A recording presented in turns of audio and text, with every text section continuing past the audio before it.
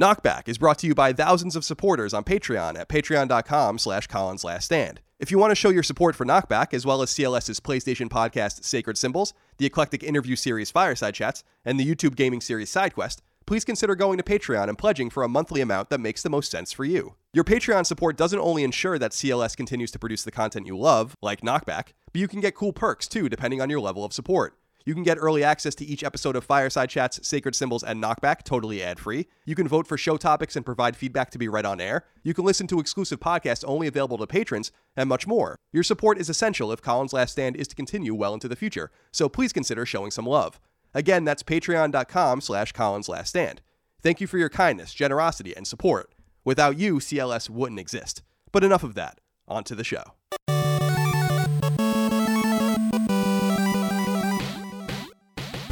Greetings and salutations. Welcome back to Collins Last Stand Knockback. My name is Colin Moriarty. I'm joined, as always, by your favorite video clerk, Dagan Moriarty. Hi, guys.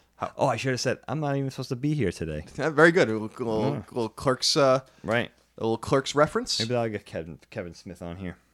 Still weird that I did a podcast with him one time in his house. So cool, man. Very, very weird. I love that. It's a weird situation too that day because we tell me drove. about It was that. late 2014.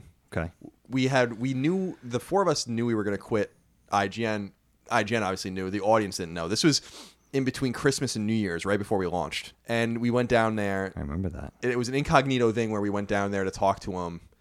And we drove down and we were supposed to podcast with him at noon or something at his house. He lives in a nice part of LA. And he had some issue with his dog. Oh, really? Where I think he has a dachshund or something like that, where his dog had to go to the vet. So he's like, you guys got to come back tonight because I have to deal with this now. Oh, wow. And I remember being kind of mad where I'm like, what the fuck are we supposed to do all day? We were down there for meetings with YouTube Gaming too. So You had other stuff to do. yeah, but this was the last thing. And I was kind of like, who the fuck am I to be annoyed about Kevin Smith asking us to come back to his house, His home. And so then we did the show. And what I remember about it is that he let us into his house. He let us in himself. I think his daughter might have been there or something like that. Okay. Walk up this grand staircase and go to the left, and he has this big office with a beautiful wood desk in it and stuff like that. And we had all this equipment because Game Over Greggy show was video and audio, and we started setting up the cameras and stuff. He's like, I'm not doing a video. Oh. So we're like, okay, we were like, whatever you want to do is totally fine. So then it was a really interesting experience, and I have never gone and listened to that show. And I wonder, you never did? No, I've never listened to almost anything I've ever done. Oh, wow. You So- should listen to that. Yeah, so it was a funny memory, but it was so surreal meeting him. And what I remember the most about it is that I brought weed with me, and I usually bring weed with me when we're driving somewhere, and of course not flying. And obviously Kevin Smith's a prolific smoker, and he had a couple of half burned joints in an ashtray on his table, and I was so intimidated by him that I didn't want to ask him if he wanted to smoke with me, so I didn't ask him, and it was one of my regrets to see if he wanted to smoke with me because obviously he's a big He pothead. probably would have. Now, what happened? Not to stay on this for too long. Sure. I know you don't want to, but what was he must have really saw your guys' ascension or something. Why? He's king nerd. He's Kevin Smith. Why? How did he agree to do that? I think a lot of it has to do with Greg. I think that, Greg was the yin to my yang in the fact that he liked reaching out to big people, liked trying to get their attention and all that kind of stuff to help grow the brand. And I was totally the antithesis of that, where I'm I want to just make the content. I don't really care about any of this shit. Right. And, thankfully for him, we had someone to foil me being the more introverted person. So he reached out to a shit ton of people, and we would only get 1 in 20 people to respond to us. Yeah, that's but cool, Kevin Smith though. was one of the people that It's pretty cool. responded to us. And I think that they might have met at a Comic-Con panel for a Batman game or something like that, because Greg was doing all that kind of stuff. So I think that's helped to get attention. But we would, for all the people that we had that were famous on the show, we didn't get many of the people that we wanted to get, which was obvious because we were really nothing. Yeah, the favorite person that Greg ever got for us was I don't know if you remember the sitcom Step by Step with Suzanne Summers and Patrick Duffy. Yeah, of course. I had a big crush as a kid on Allie, the youngest. I remember her. The youngest daughter. And Yeah. by the time the show moved to CBS in 97, 98, along with Family Matters, we don't have to get into the whole TGIF history because I have a bizarre amount of hidden knowledge on that. But when they moved, they were all in college or above. And what was interesting was that 2 of the sisters' names were Dana and Allie, which was our sisters' names. But That's right. Dana was the middle sister, and Allie, or no, Dana was the oldest, and Allie was the youngest. Okay. And then the middle one was Karen. Wow. And I liked all 3 of them. I thought they were all hot. As a I was in like 8th or 9th grade. Yeah. But I had a special love for Allie, who was kind of like a Tom girl in the beginning, but then she kind of became like a hot girl towards the end. Okay. So it was like a joke amongst us that I had a crush on her when I was a kid. And then I was late to a recording of the show once, and I walk into the studio and she's just sitting there. No one told you. No one told me that like she was going to be there. I'm like, it's an absolutely amazing situation. So And then she did the show with you guys? she did the show with us, so I thought that was pretty funny. That's super cool. I was a little intimidated. Dagan, CLS Knockback's all about retro and old things. I feel like I want to make the show more abstract than it is sometimes. You know, I have mission statements with my different shows that I keep internal usually. Yeah. Fireside Chats, the mission statement is eclectic. Keep it eclectic. So I'm trying to do that. Yeah. And SideQuest is keep it analytical. So for instance, and keep it, and I don't want to say positive because that's not true, but keep it analytical, keep it constructive. So for instance, there was a topic that the crowd voted for me to do with SideQuest where they wanted me to do the best and worst games of the last decade, or best game, whatever it is. And I was like, I'm not doing the worst. I'll just do the best. Right. So that's kind of my mantra with that show. And my mantra with this show is moving forward is to like, I want it to be sometimes obscure, and I want it to be a little looser, and I don't want it necessarily to be about just IP or just property or just toys or just whatever. And so one of the weird ideas I had, there's two broad ideas in this wave of episodes that we're recording, Dagan. Okay. One of them that we're going to record after this, I don't know what order they're going to go into, is about the early internet and our experiences with the early internet, which is going to be fucking hilarious. That's going to be a fun one. But the one we're going to do today is about the video store. This is a thing that if you are listening to the show and I want to say if you're much younger than, if you're in high school or younger listening to the show, there's a pretty good chance you were never even in a video store. Or maybe just cursorily you had one in your neighborhood, but like streaming's been a thing for 10 years now. It's not really longer than that. So the video store is a good amorphous sort of topic that I wanted to do. Our memories of the video store, what it was like going into a video store and stuff like that. I'm really excited, very excited about this. This is a great one. Great topic. So before we get into it, I just want to remind you guys that we are supported on Patreon at patreon.com/CollinsLastStand. If you like what we do here on Knockback, or you like Fireside Chats, or you like SideQuest, please consider supporting CLS on Patreon. It really does mean a great deal to us. It's by far the lion's share of the gross income of CLS, and it allows us to do cool things, to pay ourselves, and to travel, and to facilitate our recordings and whatnot. Plus, you get perks, whether you support us at $1, $2, $5 a month, whatever you can. You get special things, including the possibility of getting every episode of Knockback and Fireside Chats a week early before anyone else. And it's funny because I'm talking to an MCN, which is a multi-channel network right now that's run by a friend of mine. And Knockback and Fireside Chats might be advertising in these shows in the future. I don't want it to ever be crazy or whatever. But what I can tell you is that I had some conversations with the patrons, in the last few months over at CLS, and no matter what happens on that front with the free feeds, the Patreon feeds will never in a million years have any ads on them. And in fact, you'll notice that I don't even put the bumpers or the stingers on any of the. I render everything twice to put on Patreon. So that's awesome. So I anticipate that's going to be yet another perk over there in the future. Okay. Cool. To keep things ad free, because I'm not necessarily a huge fan of ads, but I want to grow the business, and that's going to require that as well. So anyway, if you want to support us there on Patreon, you can. You don't have to. If you use the free feeds, which most of you do, that's totally great. I do ask that maybe if you like the show, you score us and rate us or whatever on iTunes, etc., wherever you listen, because that's very helpful to us as well. And I hope that if every one of you listens to these episodes, a lot of you listen to every episode. I hope I'm not getting too annoying with that. I listen to a lot of podcasts recently, and I'm trying to borrow ideas from them. And they do similar shit like this. And a lot of people have been reaching out to me, Dave, saying you're not promotional enough.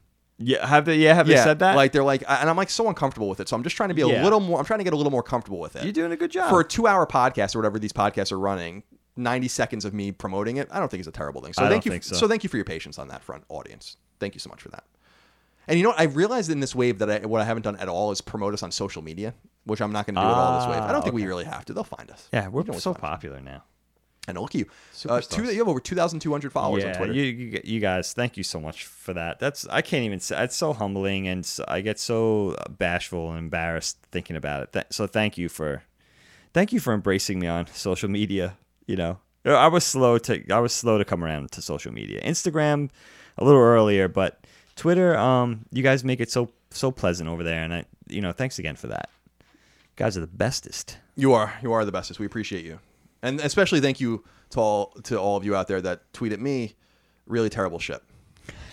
Digging the video store, the video store.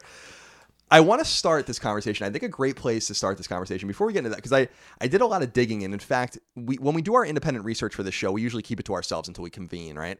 But there was one thing I found so egregious and so insane that we're going to get into about the video store. That we'll talk about it in a little while. That I actually sent you the article. Oh, it's great. You know, it's wonderful. It's so wonderful. But I wanted to talk a little bit about the video store just generally, and I wonder if any of these names resonate with you. Okay. There are 7 names really that I think, 6. And I think some of these will resonate with you that I think about when I think of video stores. Okay. Showtime Video. Yes. 112 Video. Absolutely. People's Video. This was a thing in Maine, so you probably know that. That one I don't know. Tri-R Video. Yes, of course. Blockbuster Video. And course. Hollywood Video. Of course. So those are the video stores that were like kind of dominant in my life. Nice. Before, Netflix. Very nice. And how do you want to do this? Should I talk a little bit about where video stores come from before we talk about our memories of them, or do you want to get right into the? Yeah, I mean, you want to go back to the entrance of VCRs and all that kind of stuff, and home movies. I mean, and the format war and stuff like that. Give me a couple minutes to kind of give a synopsis to everyone about what's going on. Absolutely, of course. So what people have to understand is, until the mid to late 70s, with the exception of like movies playing on television, once a movie was in the theater. And it was gone. It was gone. That was it. And that's a really hard thing to. I'm not saying like they burned every copy and never saw it again. What I'm saying is that like, if you missed A New Hope or Empire Strikes Back in the theater in 1977 or 1980, you had no real chance. Maybe let's even go earlier. If you missed The Shining or you missed Rosemary's Baby or something like that, it was done. You would have to wait until someone showed it at some random theater, or like that was it. Absolutely. And so the idea of recapturing your film memories, or the ability to wait and watch a film in the comfort of your own home, in the grand scheme of cinema, in the grand scheme of the history of moving pictures going back to the late 1800s, is a somewhat still new phenomena. And it really began in the 70s with 16 millimeter and especially 8 millimeter and what was called Super 8 films. And these were like reel-to-reel kind of films, and they were really relegated to the wealthy and the super wealthy. These were things that the machines weren't necessarily expensive, but acquiring a film could cost you hundreds or even thousands of dollars at this time. Like a real film, because of the licensing issues and all those kinds of things. And people typically use Super 8 and all those kinds of things actually for home movies, which are a little more affordable. Yeah, they needed a camera. But you could acquire like real films, Absolutely. And it was very expensive. And so it drove people to the movie theater in greater numbers. And it was in like the 70s, and so I have it here that it was in 1977, and there's actually, when you read about it, I don't know how much you read about it, Dagan, but there's some argument on where the video store began and who had the first video store and all this kind of stuff. Okay. People often point to 1977. They point to this thing called Magnetic Video, which was this early publisher of videos, the first VHS or beta publisher, and Betamax is a format that we'll talk about in a minute.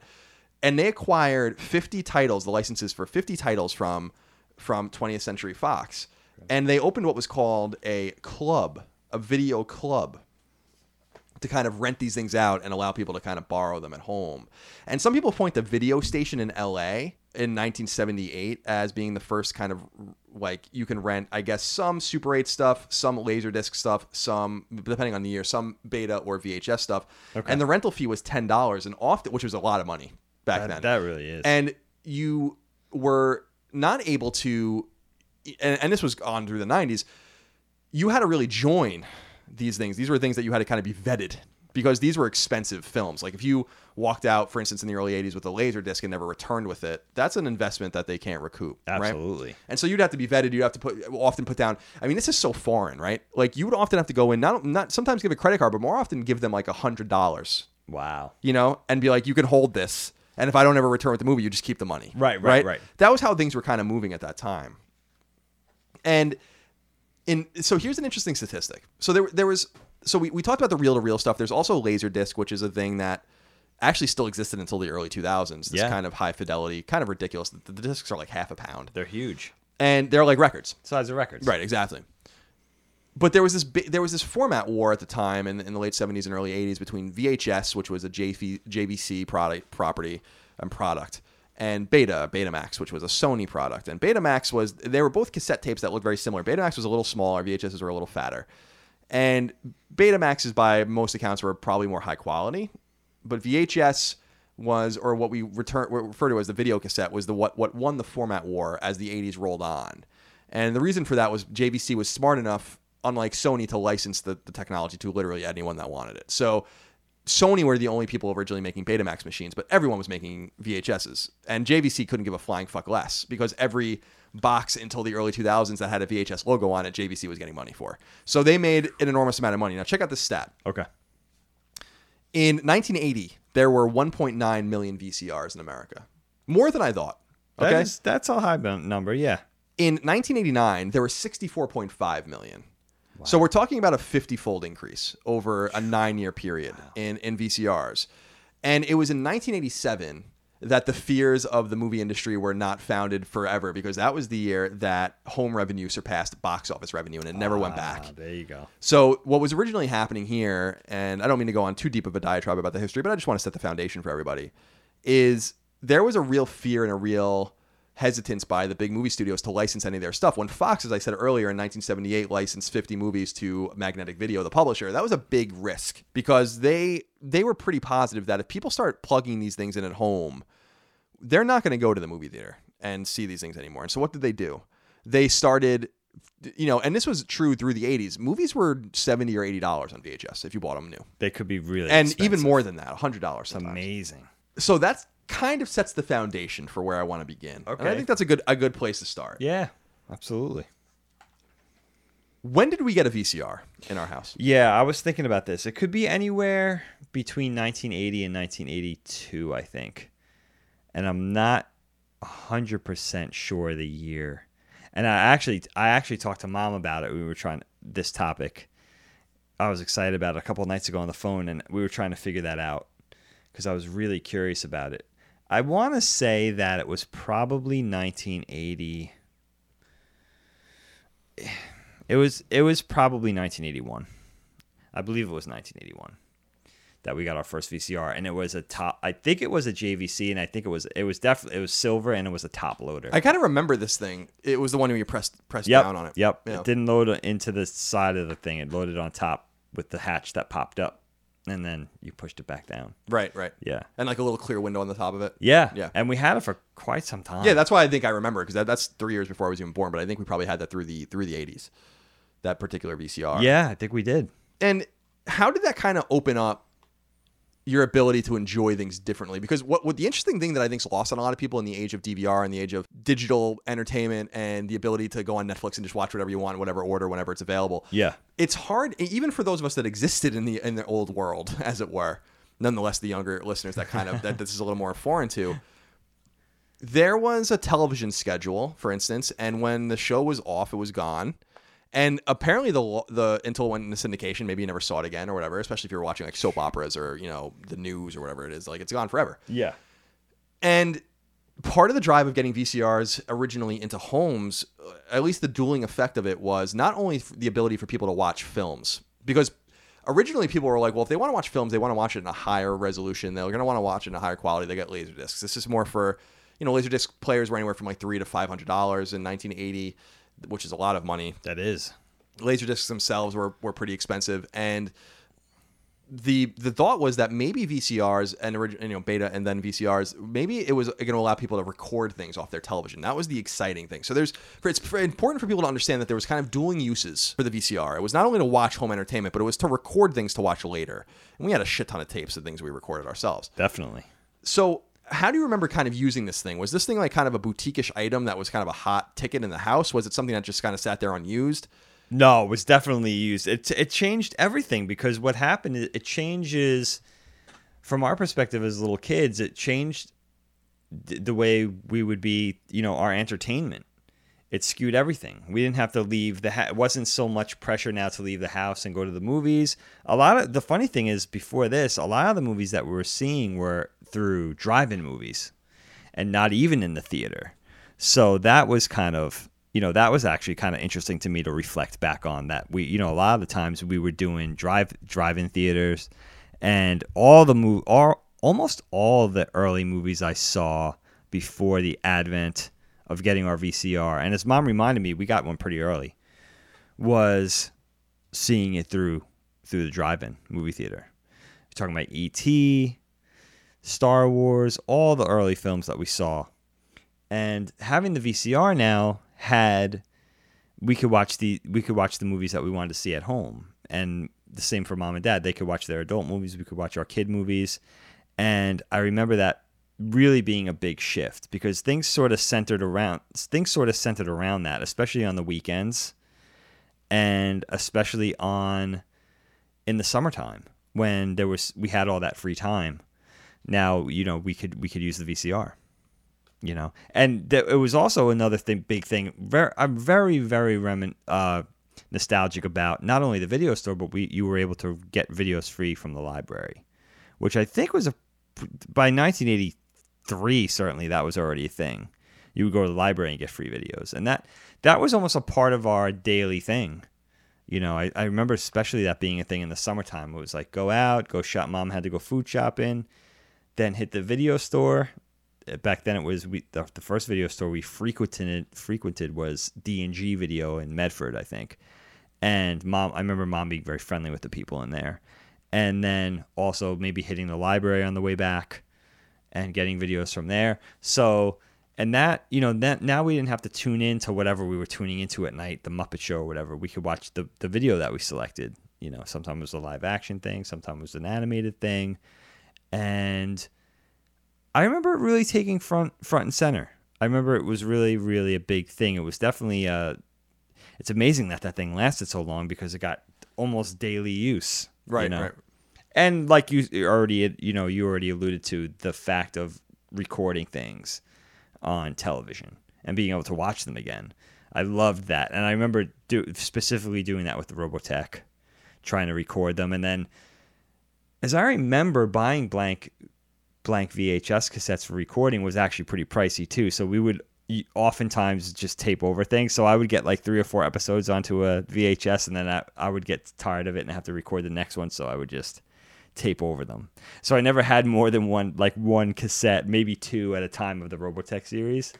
But it's so neat to look back on that and see the commercials and everything. Right. It's like such a time capsule. It's awesome. I was going to say the font of late 70s, early mid 80s, late 80s, early 90s commercials on YouTube all come from people's VHS recordings. So cool. that they made on VCRs. And what I always liked about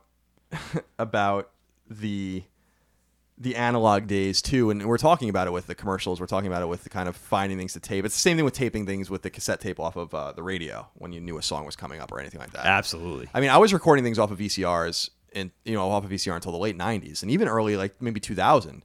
I would stay for 120 minutes, which was a MTV show on Sunday nights, I think, like late at night, like 12 or 1 in the morning, where they actually play like the videos you want to see. Yeah, great show. And even Headbangers Ball and stuff like that. And I would record all the music videos, and I would record TRL after school, Total Request Live with Carson Daly, because sometimes like there'd be like The Offspring on there, or Limp Bizkit, or 311 or something, like whatever I was listening to at the time. That's awesome. So it's funny how this technology, unlike today, has survived so long, or survived, I should say. It did. Long. It really did. So, talk to me a little bit about. Let's now that we kind of have the basis for like what the VCR is and all that kind of stuff. I really want to talk about the video store, and the library is a great one too. That's a great point that we would. Brookhaven Free Library, for instance, was a great resource for us to get a lot of different videos, and I have weird memories of renting, shit like Labyrinth there, and this show I used to like, this Canadian show called Ramona. Nice. I used to rent there all the time. Very and nice. That's when I used to rent Nosferatu, which is a horrifying movie. The original? Yeah. Really? And I would always be too scared to watch it. What brought you to that? I loved Castlevania, and I loved vampires, and so I'd see that, sure. And that was horrifying. Wow, just absolutely horrifying. Definitely some scary imagery in that. Silent, right? Yeah. So, talk to me a little bit about what was the video store like? What are your memories of the video store? I feel like it's a really unique place. It's kind of hard to describe, but I'm curious if you can. Yeah, it's such a. First of all, it's so the library. We brought up the library, and that's true, but the video store was really where you went for the selection, and there was really the library was a mere shadow of the video store. It really was all about the video store. And I have so many memories of the video store. And the funny thing is, and you talked about this a little bit in the opening, I have a video store. As I reflect upon this, I really realized I have a video store for every era of my life. There was always a video store that was the place where we frequented, that we got our movies and later games. of course. And so that's very interesting. That was always there was always a different video store that formed a major component of our lives growing up, all along the way. But the video store, the first thing I think of, Kyle, is I think you know what, I have to go back and just nod briefly to the first person I think that we knew that had a VCR, even before we did, as a family, was Aunt Carl and Uncle Mike. They were early adopters of many technologies. They were. And I think they were of that generation, born in the early 60s. You know, they were the youngest adults that we knew, and they were the most prone to get the latest, hippest shit, right? So they were the ones that were really they were more in tune. Mom and Dad were already Mom and Dad were pretty young parents, but they were Aunt Carl and Uncle Mike were even younger, and they were just more prone to get all the newest and latest stuff. So what was interesting about that is that my first video store experience was with them, and I remember it very distinctly because it was during the very early era, way before you were born, where the VHS boxes were tremendous. They were huge. They were actually huge. And I remember going in there and seeing like the horror movie boxes with the imagery on the front. And you would flip it over and there'd be a synopsis of the movie with a couple of screen grabs from the film. And sometimes it was pretty visceral stuff for a little kid. You know, this could have been even as early as the late 70s for me. So I could have been 6 years old, 7 years old. Certainly no older than 8. And I was looking at like the covers for, you know, April Fool's Day and all these like horror all these horror movies, Silent Night, Deadly Night. I remember it was one of the first ones I saw. It was like this Santa, whatever, image coming out of the chimney with the bloody hatchet. Like that was really, first of all, I was a very sensitive kid, and these things had a really big impact on me. And I think I was also a very visual kid. So that was always the thing. Like it was always like exciting, but also a little disturbing for me.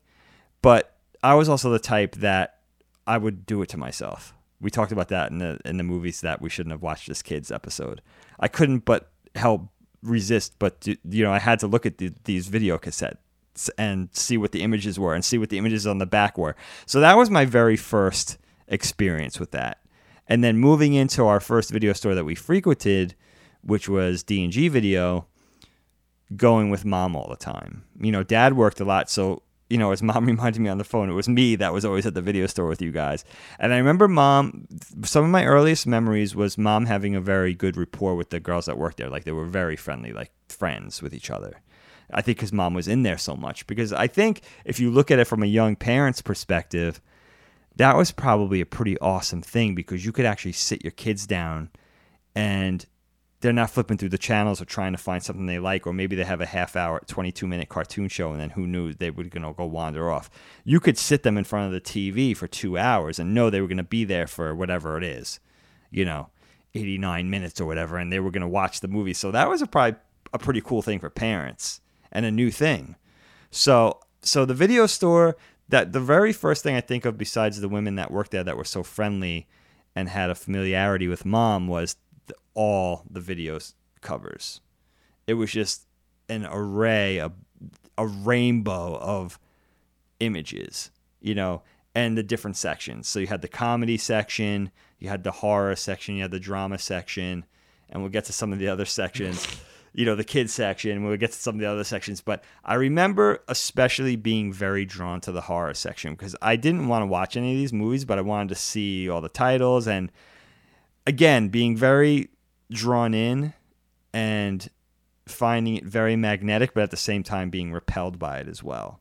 But it was very, very visceral thing for me to walk in the video store and look at the video covers and want to see all the images and sort of immerse myself in these things that I knew I shouldn't have been seeing.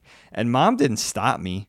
It was like she might be talking to the girls up front, and I was walking around the different sections. I could have walked right into the adult section, Right.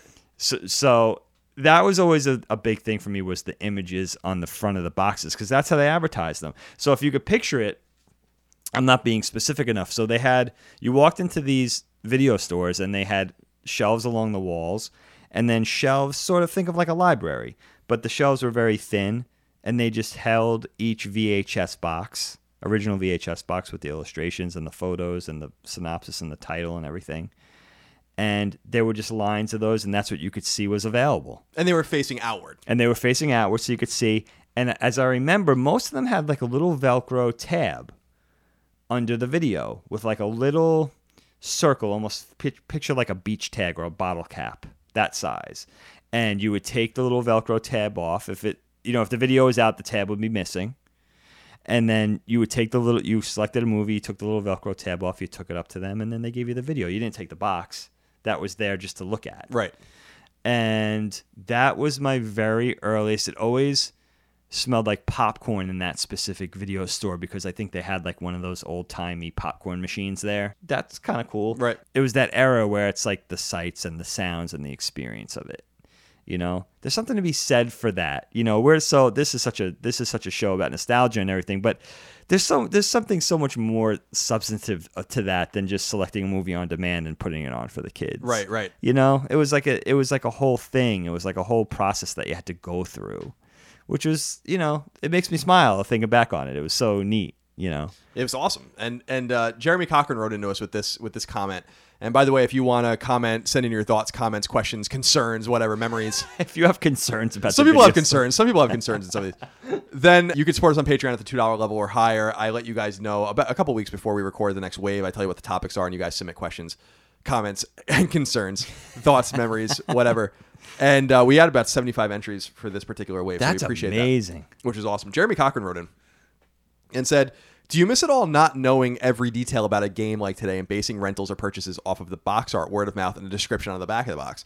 Games seemed more magical in those times. And I think what because renting games was a big part of it too, and we'll get into that. But he's talking a little bit here, Dagan. Jeremy's talking a little bit about what you're saying, which is the leap of faith. And this is a thing that was so common back then and the leap of faith is not common at all anymore. The leap of faith is actually, if you're taking leaps of faith still on things you're buying, you're not doing due diligence. And that's up to you to do it. But if you're stuck with a truly bad game or a truly bad movie, you didn't go online and look at the Rotten Tomatoes or the Metacritic score or look at YouTube videos and stuff like that.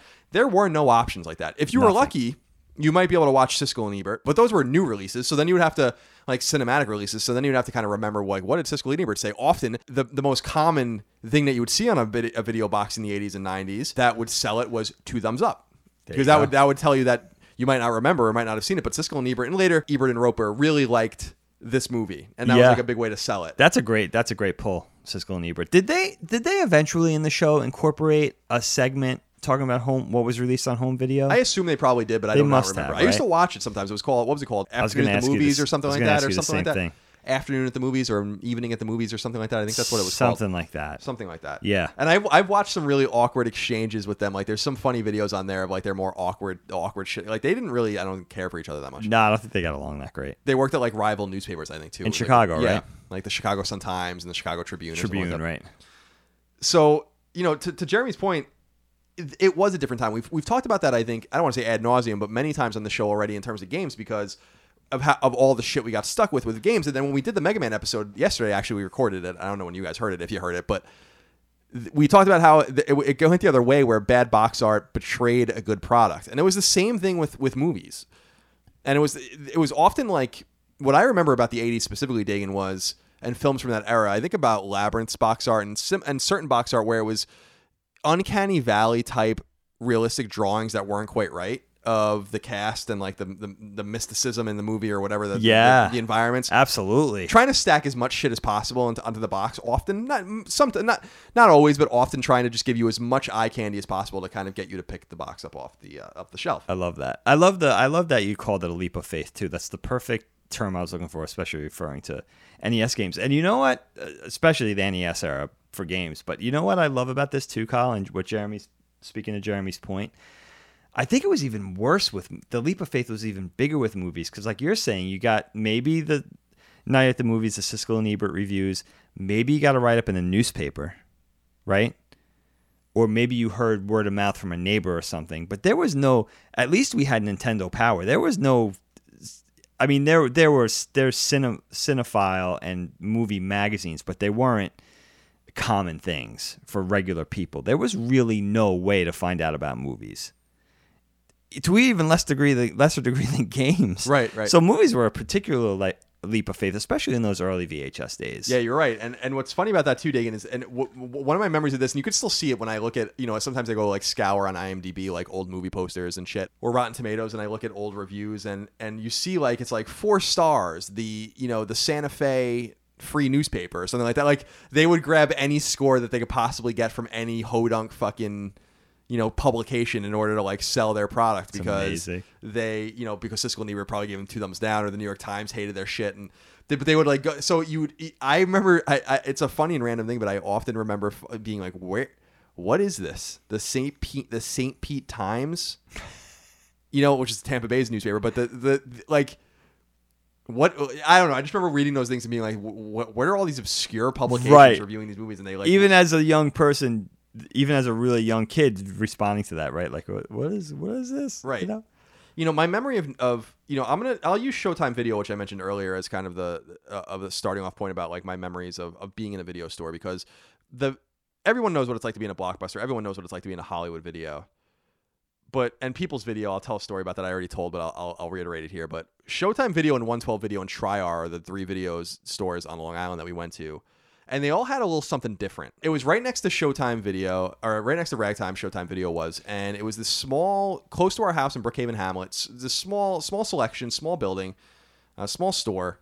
And I remember it being kind of dark, a little bit dimly lit, not super dimly lit, kind of like a bluish hue to it. I don't know if I'm remembering that right. That could be right. And like you walk in, to the back right was like the counter. They had like a back room that they were like kept all the videos in. You would in Showtime, what would happen was they had these laminated tabs that were, because Dave was talking about the Velcro, and there was like all these weird things that you can do. Sometimes I remember People's Video in Maine that I used to go to. The videos would be behind the box. So like if there was a video behind the box, you just take the video. Just grab the video. Yeah, right, exactly. That seems like a good system. And because they didn't have to store them or whatever. But in Showtime, what would it be was there would be like these plastic things on the front that you would put a tab in, and if the tab was in the box, then it was there, and you take the tab out, bring it up, and they give you the video. And this was for games too.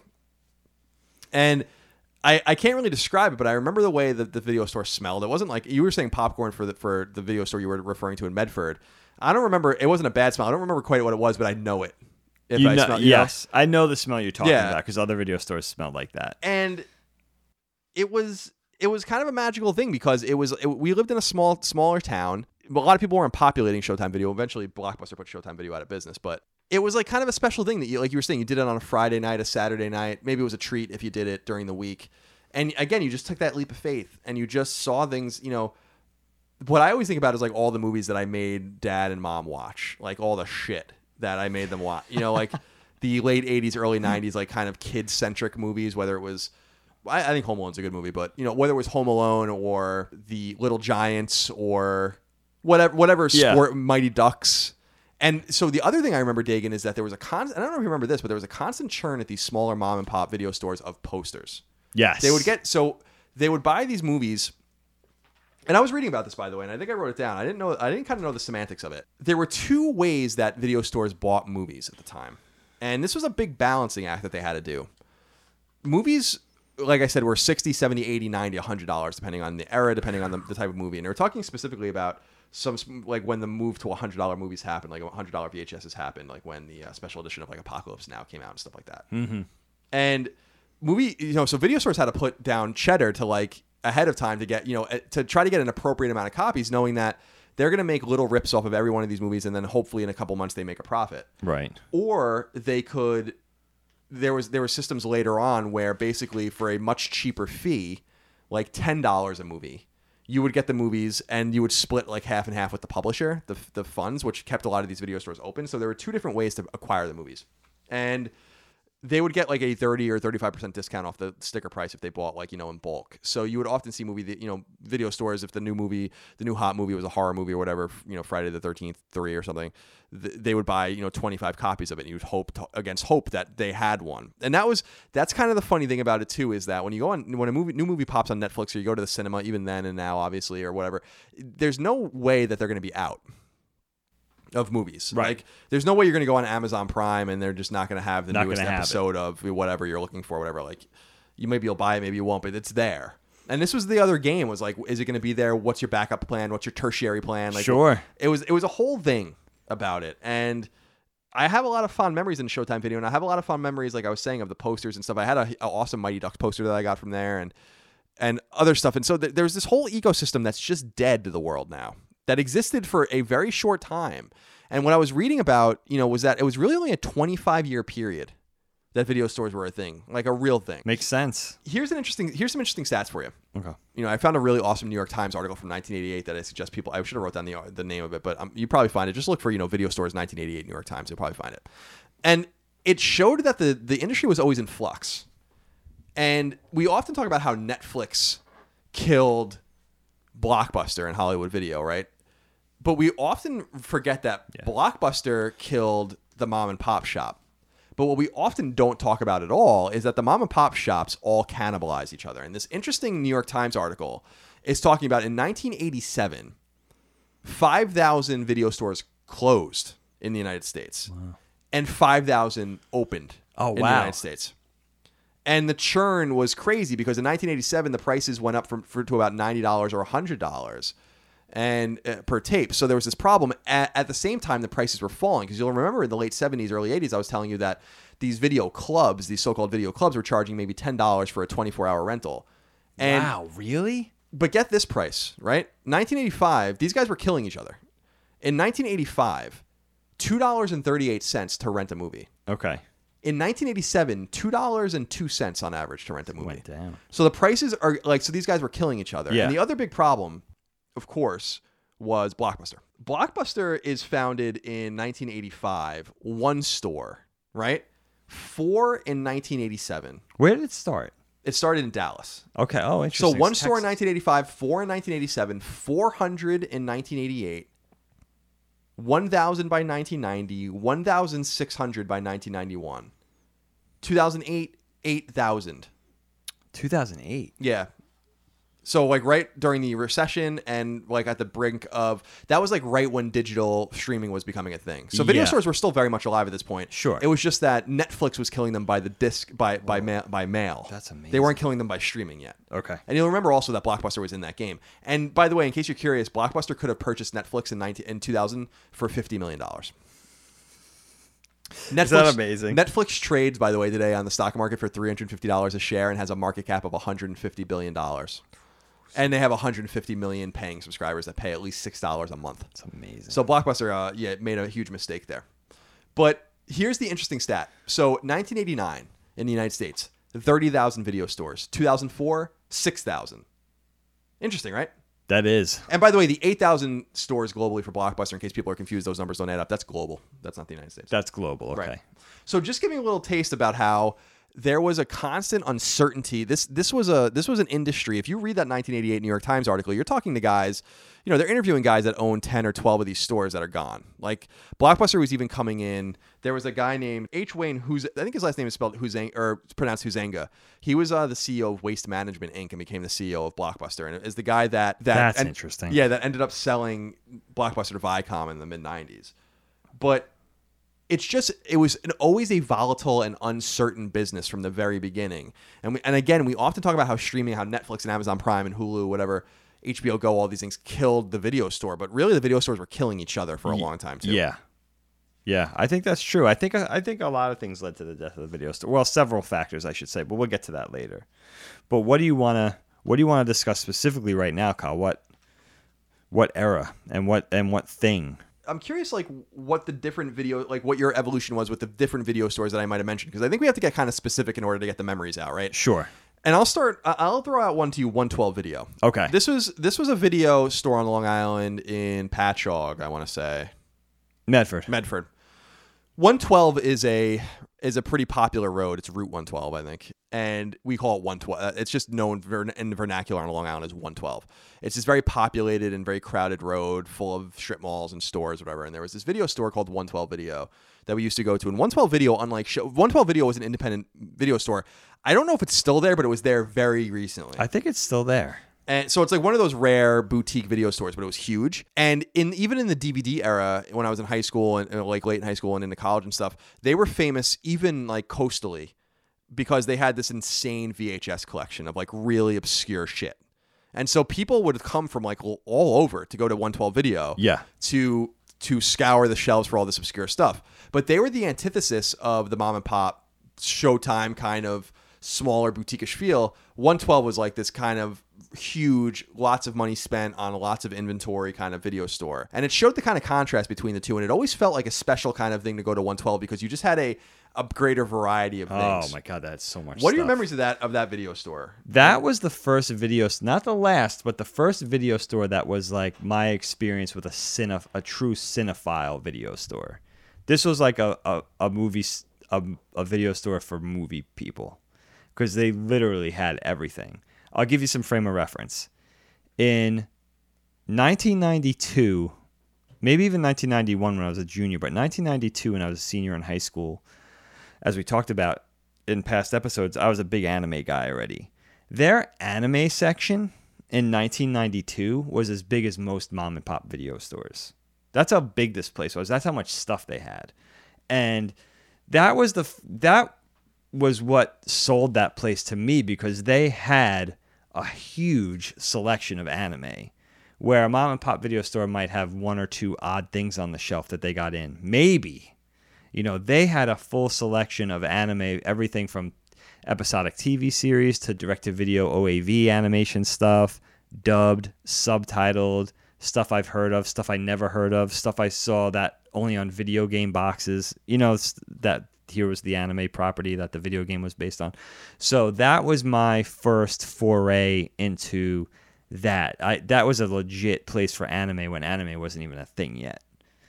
And that tells you, that's really indicative of what this place was like and how cutting edge they were as far as movies and how seriously they took it.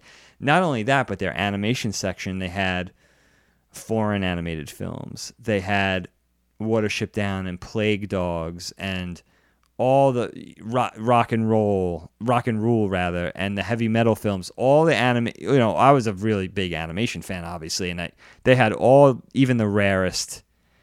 Fire and Ice, all the Ralph Bakshi films, the Rankin and Bass Lord of the Rings stuff, the Rankin and Bass Hobbit movie rather. They had all the animated films that was just like, it was mind-blowing to me. And I was very, very animation specific then. Later on in college, and I'll talk about another video store in Philly, but later on in college, my mind opened up more to film in general. But for 112 Video was my spot to get to rent animation, and it was great for me because if you guys listened to the before when anime was underground episode, you know how expensive it was to buy the stuff, even dubbed VHS dubbed hopefully from Laserdisc. That was $30 a pop for a 20-minute episode sometimes.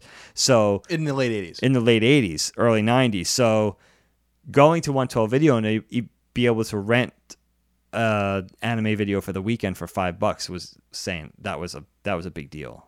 I could get two things for $10 and keep them for the whole weekend and enjoy them and dub them VCR to VCR. You did that? Yeah. You did that in Brookhaven? Later. Or in Philly? By 90 maybe we had the two VCR set up. By 90 or 91 maybe we had a VCR downstairs, and I had my own VCR that I bought, and maybe the old VCR. So I might have bought a VCR for a couple $100, had the old top loader, and Dad heard to replace the VCR downstairs. So because I used it to dub, to rent videos and from 112, especially from 112, and dub them, and also when we were doing our skate video stuff. That's how you edited? Yeah, we edited VCR to VCR. That was the primitive thing. And sometimes you could edit camera to VCR. You could use the camera like the VCR, one of the VCRs, so you could do it that way. What was the quality like? What was the quality like when you recorded the dubs? It would degrade really terribly because you're already on VHS, right? And even a legit VHS and the dubbing it, it would get bad. The sound quality would degrade, the color would degrade, it would get grainy. I think it was less noticeable then because our perspective was different. We didn't have, HD and all this crazy stuff.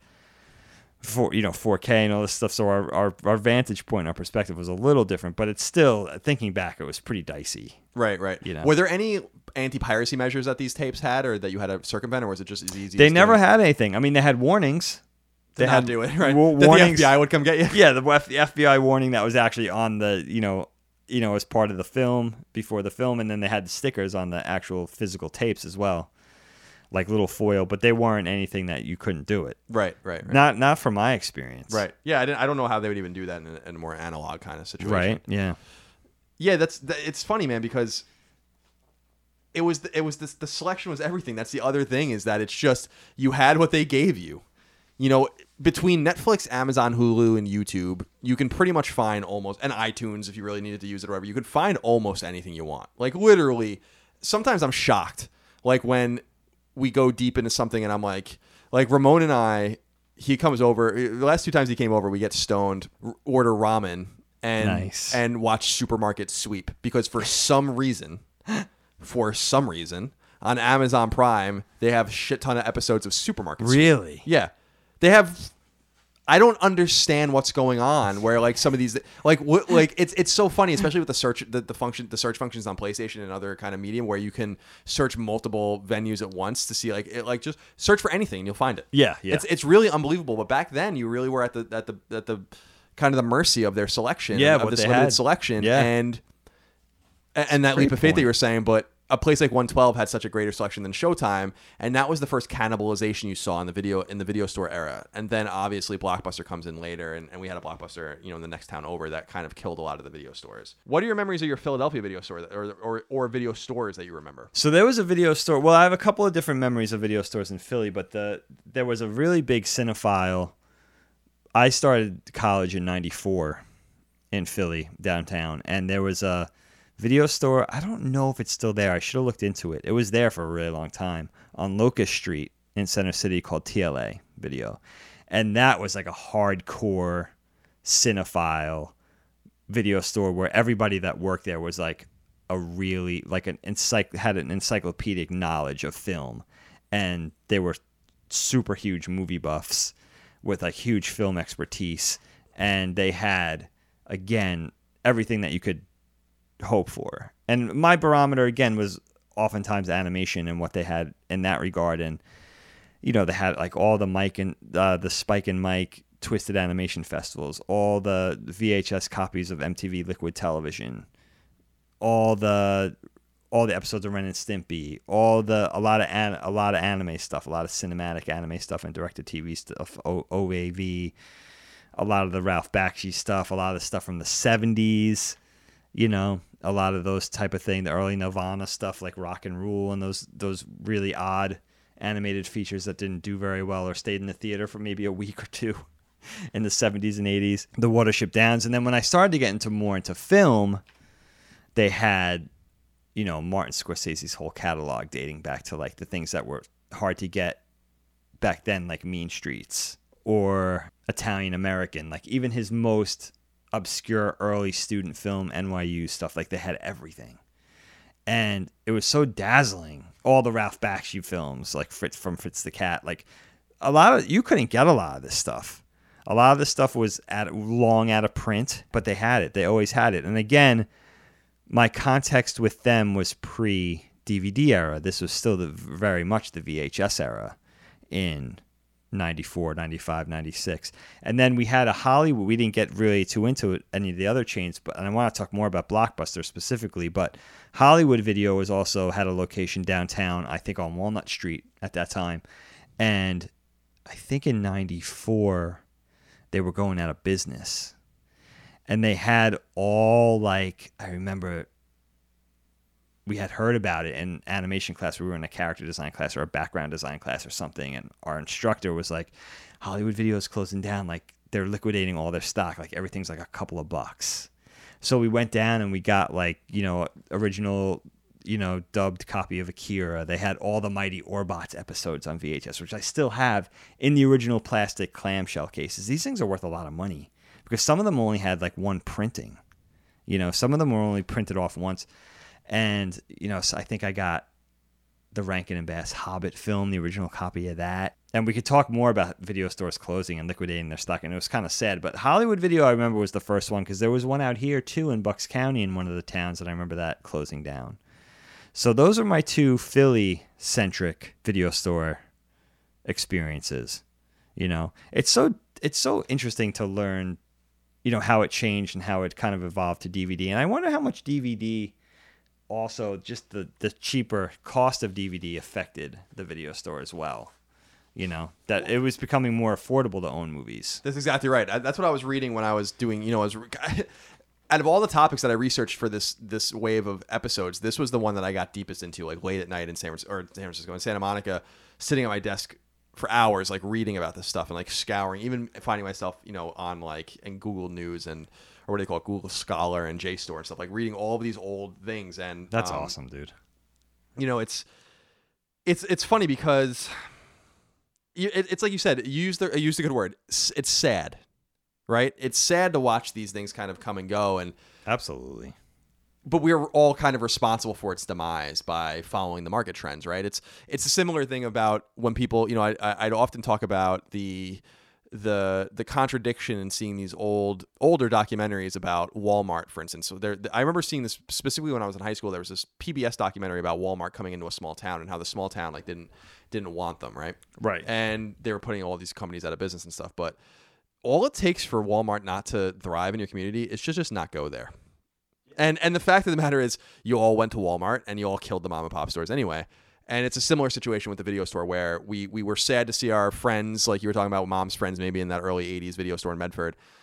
You know, but we put them out of business. And that's just the way the market works. So I try to be a little more dispassionate about it, as sad as that is, because it's the same thing what happened to taxis. Yeah. It's the same thing that Netflix did to Blockbuster. They got their comeuppance. That's kind of the funniest part, is Blockbuster was shameless. Like, they were building in the late 80s, they were building a Blockbuster was opening every day. That's amazing. You know, sometimes multiple Blockbusters opening every day. Like, they were going around, and if you read that New York Times article, you read other stuff, they were going around just offering money to people, just get the fuck out. They would buy stores and just close them. They weren't even trying to like take them over. They would just get out. Yeah. And that's the way it happened. Really aggressive. And very aggressive and overly aggressive. It's funny reading about them because we look at Blockbuster as being a vibrant and viable company in hindsight from the mid 80s through like the mid to late 2000s, like mid aughts to late aughts, when Netflix, you know, they were too late to mail, you know, to DVD by mail and stuff like that. They just couldn't compete. But the reality is that Netflix was in trouble, or Blockbuster was in trouble rather, as soon as the mid 90s. Like, they were in trouble. And it's fascinating to read about Blockbuster specifically, and I know you want to talk about Blockbuster, so let's talk about them next. What I didn't realize, Dagan, and I don't know if you remember this, is that Blockbuster got super aggressive, and when you read and research about the things that they were trying to do, and especially in the mid to late 90s, some revolutionary shit that they were trying to do that's way ahead of its time, that is unbelievable. They were trying to do a thing specifically called Blockbuster Music, and I don't know if you remember any of this. No. But the idea was, it was a proto iTunes, where the idea was that they wanted to create stores where you would go in, you know, it would be maybe attached to the Blockbuster, maybe like a kind of an organ of it. And you would go in and you would be able to select CDs and take the tracks you wanted off the CDs and burn your own CDs. This was something that they like were thinking about and trying and piloting in like in the mid 90s, like even before even the most expensive CDRs were available. And people might remember 98, 99 when CDR technology became really accessible. They were still super expensive. It became comical how cheap it became. Pricey. Like the rewritable discs were like super expensive, and the players. And I talked about on the PlayStation episode about how I used to just shamelessly pirate PS1 games from 112 Video. Talk to me a little bit about Blockbuster. This is kind of looked at as the big behemoth. Yeah. And it reminds me a lot of Walmart, like I said, in the sense that we all there's much divisiveness about it. There's much disrespect thrown at Blockbuster, yet we all went there. Yeah, absolutely. And I think what was interesting about Blockbuster, one thing we didn't mention is late fees. Yeah.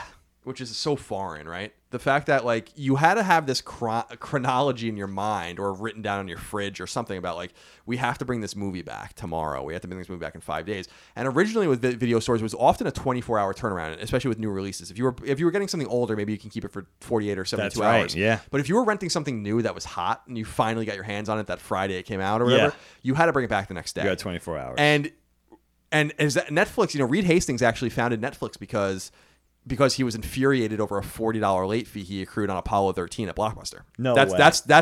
It was like he like hated Blockbuster. Oh, I can understand that. And he owed like $40 in late fees on Apollo 13, which he could have just bought for that much money that point. At that point in the 90s. And it became this situation where he was like, we have to do away with late fees. But to your point earlier, Dagan, about did DVDs become a problem? It was, because DVDs were so cheap to print and so cheap to buy. New DVDs were $15 or $20. Exactly. And so it tightened this situation where people were looking at VHSs in 1988 and they were $80, and they're like, well, I'll just rent it for $2.50. But now they were looking at it being like, with inflation and everything even taken into account, these movies are still significantly cheaper. And you could either rent it for $5 at that time, or you could just buy it for $20. And so that became a problem too. Absolutely. Well said. But talk to me a little bit about Blockbuster. So Blockbuster, I know we all want to paint the evil, toxic, poisonous corporate giant, but it's true. When I think back about Blockbuster and reflect about my experiences there, they do feel pretty negative. I remember frequenting a few Blockbuster stores, but there was one on Long Island. There was two on Long Island. There was one near where I used to live in Nassau County when I worked in New York and needed to be closer to the city, and then one near Dad's in East Patchogue, near Swan Cleaners and all that kind of, the one I'm talking about. Yeah, and Swan Deli, which I worked at for 2 years. It's still there. Still there, right? Yeah. So that Blockbuster, I specifically remember both places. The parking lot was always really crowded on a Friday and Saturday night. You might not get a parking spot right away. It was crowded inside. You guys will remember, a lot of people will remember the new release section. They might have 40 copies of a movie. They were all out. Didn't matter how many copies, you couldn't get one. It was very sterile. I remember the environment inside was very sterile. It wasn't colorful. White shelves, I think. White carpets, shelves, very like lean, right? It wasn't particularly friendly. Very spare. I just remember it not being a very fun experience. It didn't have that same resonance as like the early video stores. It was much more warm. There was more warmth. They didn't have, I don't remember now. Yeah, I guess I'm just seeing like, okay, Braveheart just came out. There's like an entire wall, 20-foot long wall of just copies of Braveheart. It just felt weird. And I think Blockbuster was also I think it was pricey as well. Yeah, I think it was a little more expensive. And I think that the reason that they got away with charging more, as far as I understand, is because there was more of a likelihood, because what you're talking about is volume. There was more of a likelihood that in 1995, if you went in to get the double cassette of Braveheart, because it was so fucking long, you had to get two tapes. Oh, that's right. That there would be a more likelihood that you would get it. And if you didn't, they had this massive selection of old movies. Right. And unlike to describe it a little more in depth, what you might remember, Dagan, is that it was in alphabetical order. The new releases were along the outside of the wall. Yes, right? that's right. So Blockbuster was like this deep store in terms of space. Yeah. And there were shelves in the middle that were populated with like older films. And they organized them often by genre. And there were usually so many of them that, unlike the front-facing videos of the new releases, they were actually stacked like spine out. Yeah. So they had like all that kind of stuff there. Absolutely. Yep.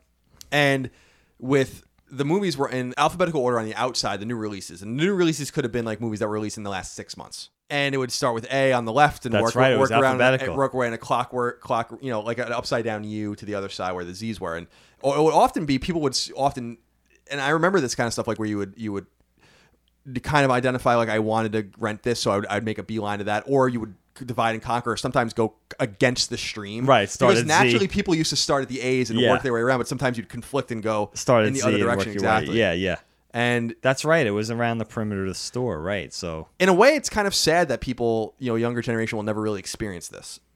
But in the other way, it's such a deep nostalgic tip where it's not that sad. It's actually insane that, like, this is what we used to have to do to get movies. Yeah. When I literally just plop on my couch, take a credit card out if I have to. It's already saved. Right. And if I have to buy something, often I don't, because it's on Netflix. I already pay a subscription, or I pay an Amazon Prime subscription, or whatever. Yeah, you pay a flat rate. But regardless, and there's sticker shock every once in a while. I went to go rent Lion King the other day, and it was $20, and you couldn't rent it. You had to buy it. I'm like, I'm not fucking buying it. Sounds like Disney. Oh, that whole thing with just buying. Yeah, like there was no rental option. That's the new Even thing, for $10, I would have rented it. But I'm like, I'm not buying this. I'm not buying a digital copy of anything. That's crazy. Any movie anyway.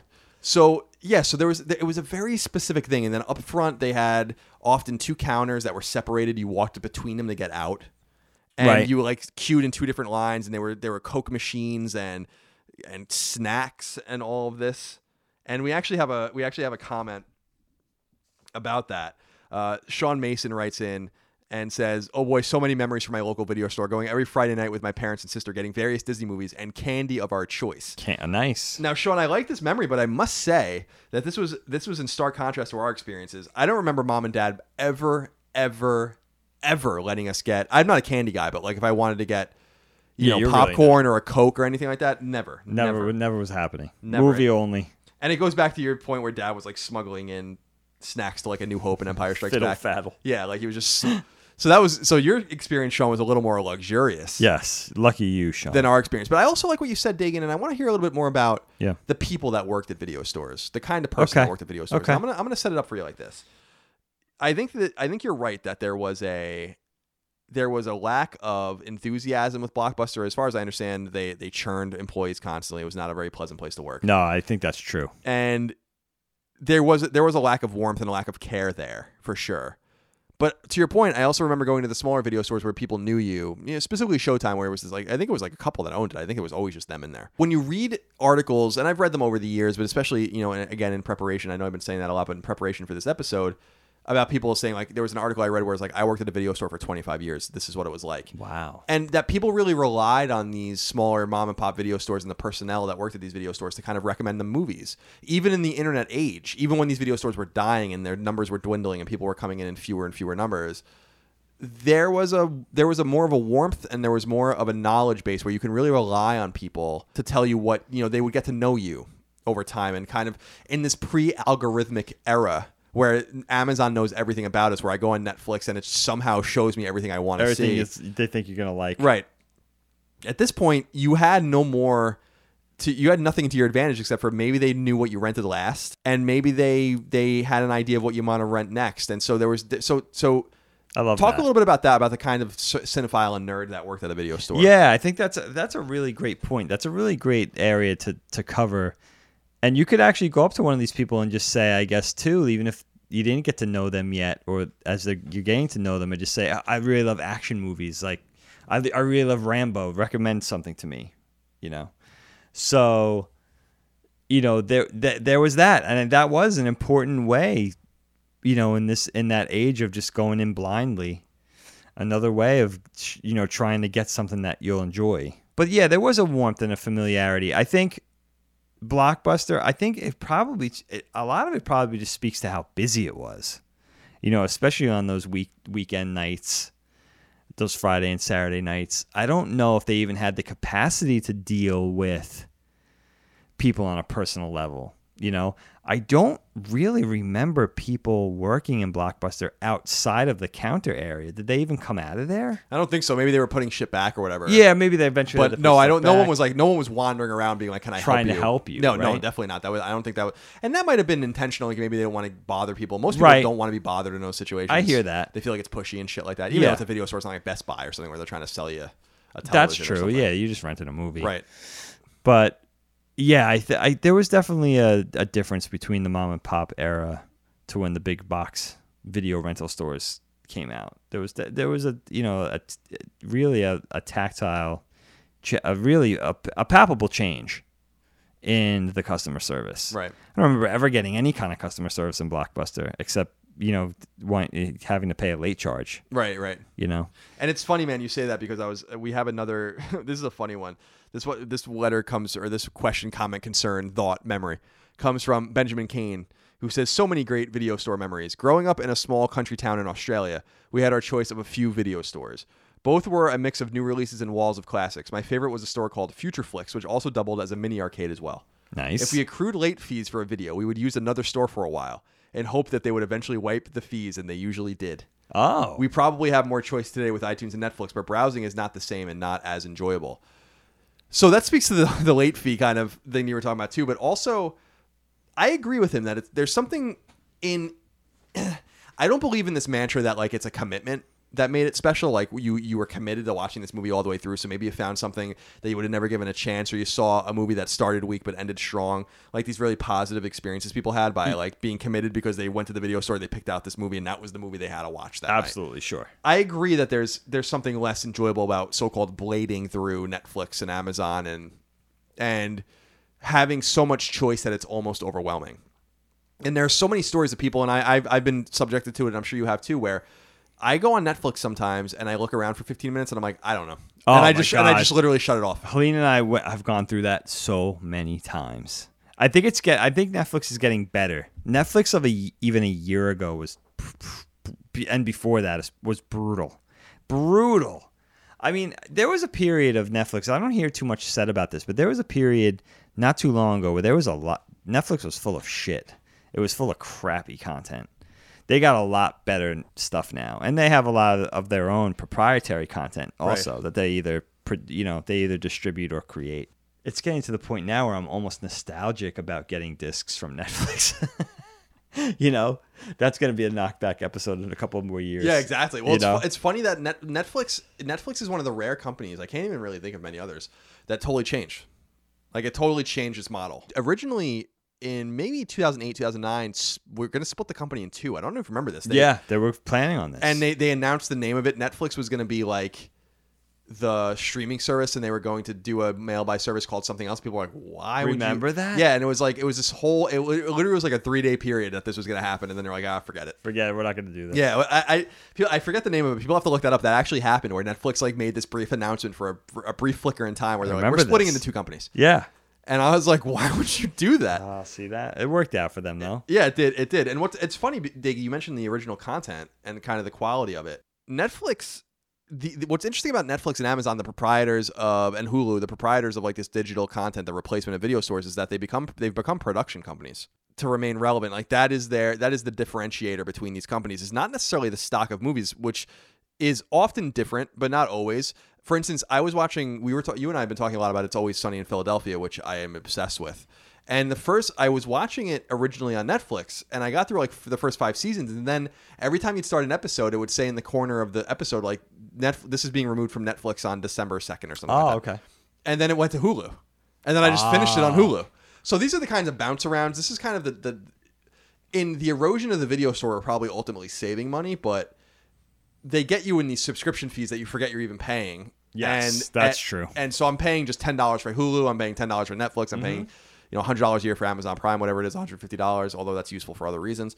So there's this whole, it's changed. The entire dynamic of what it is to rent has changed, because now there's exclusivity. Now there's not only exclusivity in terms of the content you're producing, but the exclusivity in terms of like your licensing of content. Absolutely. You didn't go to Blockbuster. There were some exceptions. There were some video games, for instance, that were only on Blockbuster. Yeah, there would be exclusive. Like the Flintstones NES game, I think, was one of them. Yeah, that's what they say. Which is like kind of a rare game. Yeah. But the whole dynamic, like I said, of it has changed. It's become so much more than just renting something. And you didn't go to Blockbuster and only get like Paramount videos were only at Blockbuster, and you went and 21st Century Fox only was at Hollywood. Yeah, Video. That's kind of the way it is now.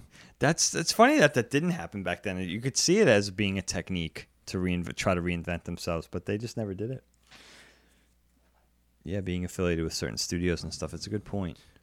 How did you deal with the demise of video stores? Is it something that you were?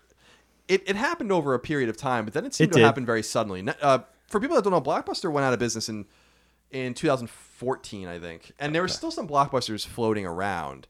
And interestingly, you and I had mentioned, Dagan, at the top of the episode that I had brought an article to your attention on Forbes. Yeah. And for people that want to look it up, and I suggest you do, the article at Forbes is called The Last Video Chain. And it's about this video chain that I have never heard of called Family Video that exists to this day in the Midwest and in rural parts of the United States.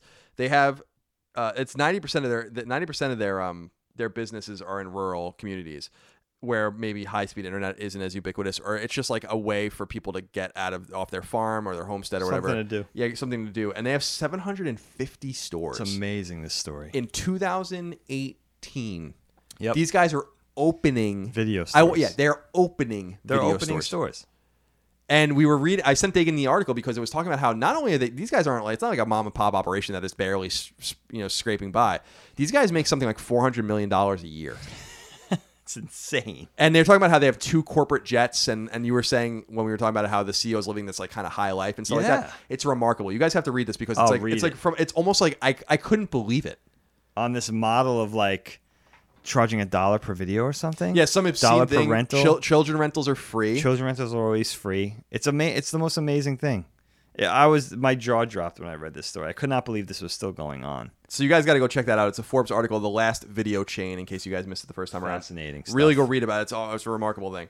But how did you deal with it? Like, how was it from afar witnessing it? Because I remember I was a big Netflix fan. I got Netflix for the first time in like 2003. Oh, you were a pretty early adopter. And I remember it being so really early, so technologically forward. Yeah, you'd log into Netflix and you'd have this queue, and you could drag things around it and order it in such a certain way. Sure, and they would tell you the availability of the movie, and you can kind of like do all sorts of crazy shit. And that was good. I wasn't really interested in getting new releases, so I never really had to deal with that. I remember Dad complaining often, being more of a new release whore, that he would want he just couldn't get anything on there Netflix. was a lag, yeah. But I was getting like a lot of like kind of older stuff and TV series and stuff that I had no problem getting. But sure.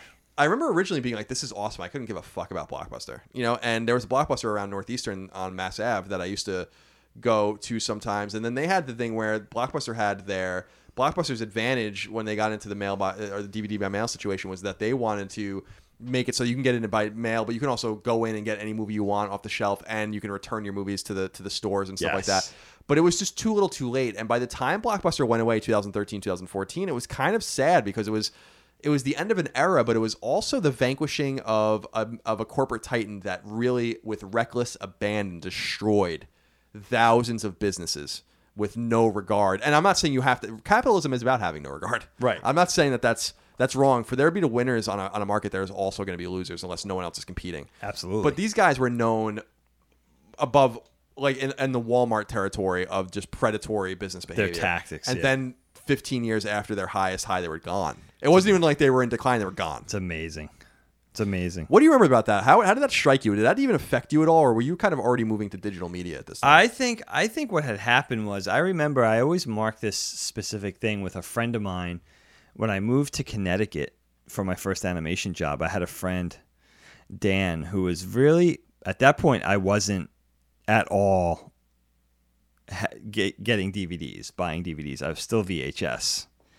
And he was like an very early adopter of DVD. And he was a real movie guy. He was a real movie buff. And he was in the process of replacing all his VHS with DVDs. And he was buying them. And he had a lot, even then. Like, he had hundreds already at that point. And he was the one that sort of inspired me to switch over to DVD. And I remember once I turned to DVD, it was later. It was probably started to turn to DVD later in 99. And by 2000, I think I had my first DVD player, because I had my first DVD player before I had a PlayStation 2. My PlayStation 2 was my second DVD player. So I had a DVD player, I think, in 2000. And DVD players were the reason PS2 was so boring expensive. Was that at $300 when PS2 came out was the cheapest DVD player you can buy. Absolutely. Very similar, actually, to the Blu-ray player situation on PS3, although it was twice as expensive. Yeah. But a very similar situation. Yeah, and buying a PS2 was the biggest no-brainer in video game history. Like, why would you not buy a PS2? Right, a lot of people agree, because they at sold that 150 million of them. Unbelievable. It's understandable why, But I think at the time, for me, DVD sort of made the rent. That's when I stopped renting, because then I just started buying. I wanted to own. It was cheaper, a lot cheaper than buying VHS. Not only VHS was super expensive. If you were a real movie buff and wanted to go out and own VHS, aside from just renting them at the video stores like FYE. By the way, that store is still in the mall. Did you know that? No, I didn't even know they were still in business. They're still in business. Their videos are like 5% of what's in there. What is it, like it's merch all now? pop culture merchandise. Like, they have a whole wall of pop vinyls. They have a whole wall of like anime T-shirts. Wow. It's almost like a Spencer's or. That's what's happening to GameStop and stuff too. It's unbelievable. I can't believe it still has that much physical space. You could see it's dying. You could see it's not going to last. But if you wanted to buy like that, like, let's say the early aughts anime like Trigun or something. A VHS containing a few episodes, you were paying $65, $70 for it. That's insanity. You know what I mean? So when DVD came out, it was a marked difference of like, oh, now I could afford to start my own movie collection. So if you cared about movies, that was it. You know, that's when video stores ended. I think the advent of DVD really did have a big impact on the video stores closing, because that's when people were like, I could buy. I don't know if space had a lot to do with it. Like, oh, I could get a lot of movies and it takes up less space. I'm not sure that was a concern, but I think the price was a huge thing. I think it is too, and that's what we said at the top. Like, it's just the difference between what you're spending and what you're getting for renting and stuff like that, and the ability to watch it again and the higher quality and all that kind of stuff. Yeah. And DVDs were so easy to damage, especially early DVDs that weren't very well protected, that, you know, I remember renting more than one DVD from Blockbuster that just didn't work, you know, or that you had a buff and stuff like that. So there was that issue too, but it's very similar and it's very parallel to video games. Video games became cheaper when we moved to disc because they were just easier to manufacture. You didn't have to have.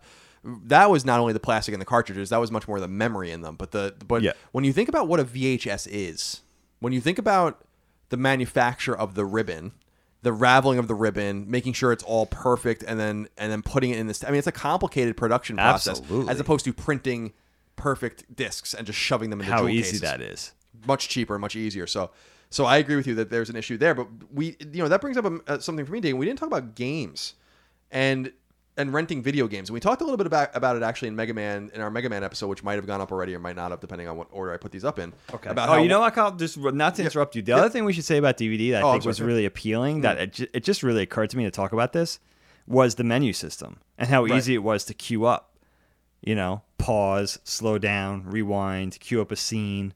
That was in VHS. It was a nightmare. Right, and that was our first nightmare. That was our first exposure to that too, because laser discs were like that too, but we didn't. That's right. We didn't have. They didn't have menus, but that you could scrub quickly between scenes and stuff like that.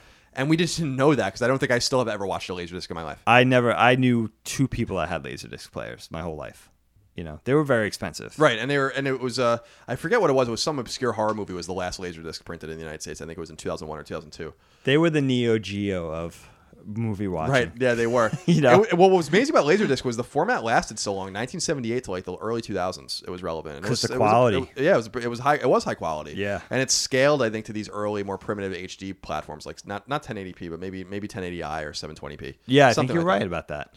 So games. Yeah, so games. I think we'd be loath not to talk about these really quick, because we did mention, as I said in the Mega Man episode, about we rented Mega Man 2 so much from Showtime Video that they just gave it to us. Absolutely. But do you have any game-centric memories of video stores? Because that is an important component of it. Video store indicates that it's just movies, but they were smart enough to get involved in games pretty early. I'm not saying during the Atari era, but certainly during the NES era, everyone was in on it. And, you know, one of the video stores I mentioned early on was Tri-R Video, which was near 112 Video, actually, at the top of 112, like right where 112 begins. That's around where Tri-R was. They had an impressive NES collection, and I was renting NES games there in like 1997. 1998. Wow, they were, really? And they went out of business in like the late 90s, early 2000s, and they still had those NES games. And I remember going in there, and they were selling everything for $5 each. Man. They might not have all been complete with instruction manuals, but they had all the boxes. And some of them did have instruction manuals. And that's the funny thing, Dave. You remember when you would rent games, and sometimes they'd have the instruction manual, and sometimes they didn't. It was just like a crack. Yep. Sometimes it was falling apart. Right. Yeah, they'd be taped together or whatever. So what do you remember about that particular component of renting? I think, especially if we think about the first iteration of game renting, was NES, and how it just opened up variety for us as kids, because we couldn't afford to buy games. You know, we had to wait for those special occasions, report cards, birthdays, Christmas, whatever, right? That was the only time we were getting games. So, or we had our friends' games or friends of friends' games. So this was a way for us to actually play games, have access to playing games for cheap. And we didn't have to, the other part of it is we didn't have to buy potential duds. We could vet games now. So that was always a big thing for us, is like this video store, like even a smaller mom and pop video store that we had experienced in our purview, like Showtime Video, they might have had 40 games. Now we knew eventually we could play all 40 of these games, and it would only cost $5 for a weekend or whatever it was. So that was a really big deal as a kid, because now you could play games. You could play a different game every weekend for $5 rather than having to, you know, somehow try to scramble up $60 every month to buy a new game, and maybe it would suck. Now it's all right. I wasted a weekend. Sometimes you'd even go. I think we did this several times. You and I, PJ and I, whatever. We would go get a game. It sucked. We'd go back, get another game. You know what I mean? We might have to pay for it again, but we're going to waste a whole weekend on this shitty game. So do you remember if sometimes they would just let it go, being like, we don't want yes, this I do remember. I remember Showtime doing that, and I remember Tri-R doing that. They'd be like, all right, this game stinks. This game's. PJ was much more vocal. I was much more mousy, so he'd be like, this game sucks. Like, they'd be, all right, kid, whatever, just take this game, whatever. And rent, later, especially rent, even into the Super Nintendo days, same thing. That's how I first played Final Fantasy IV/2. Right.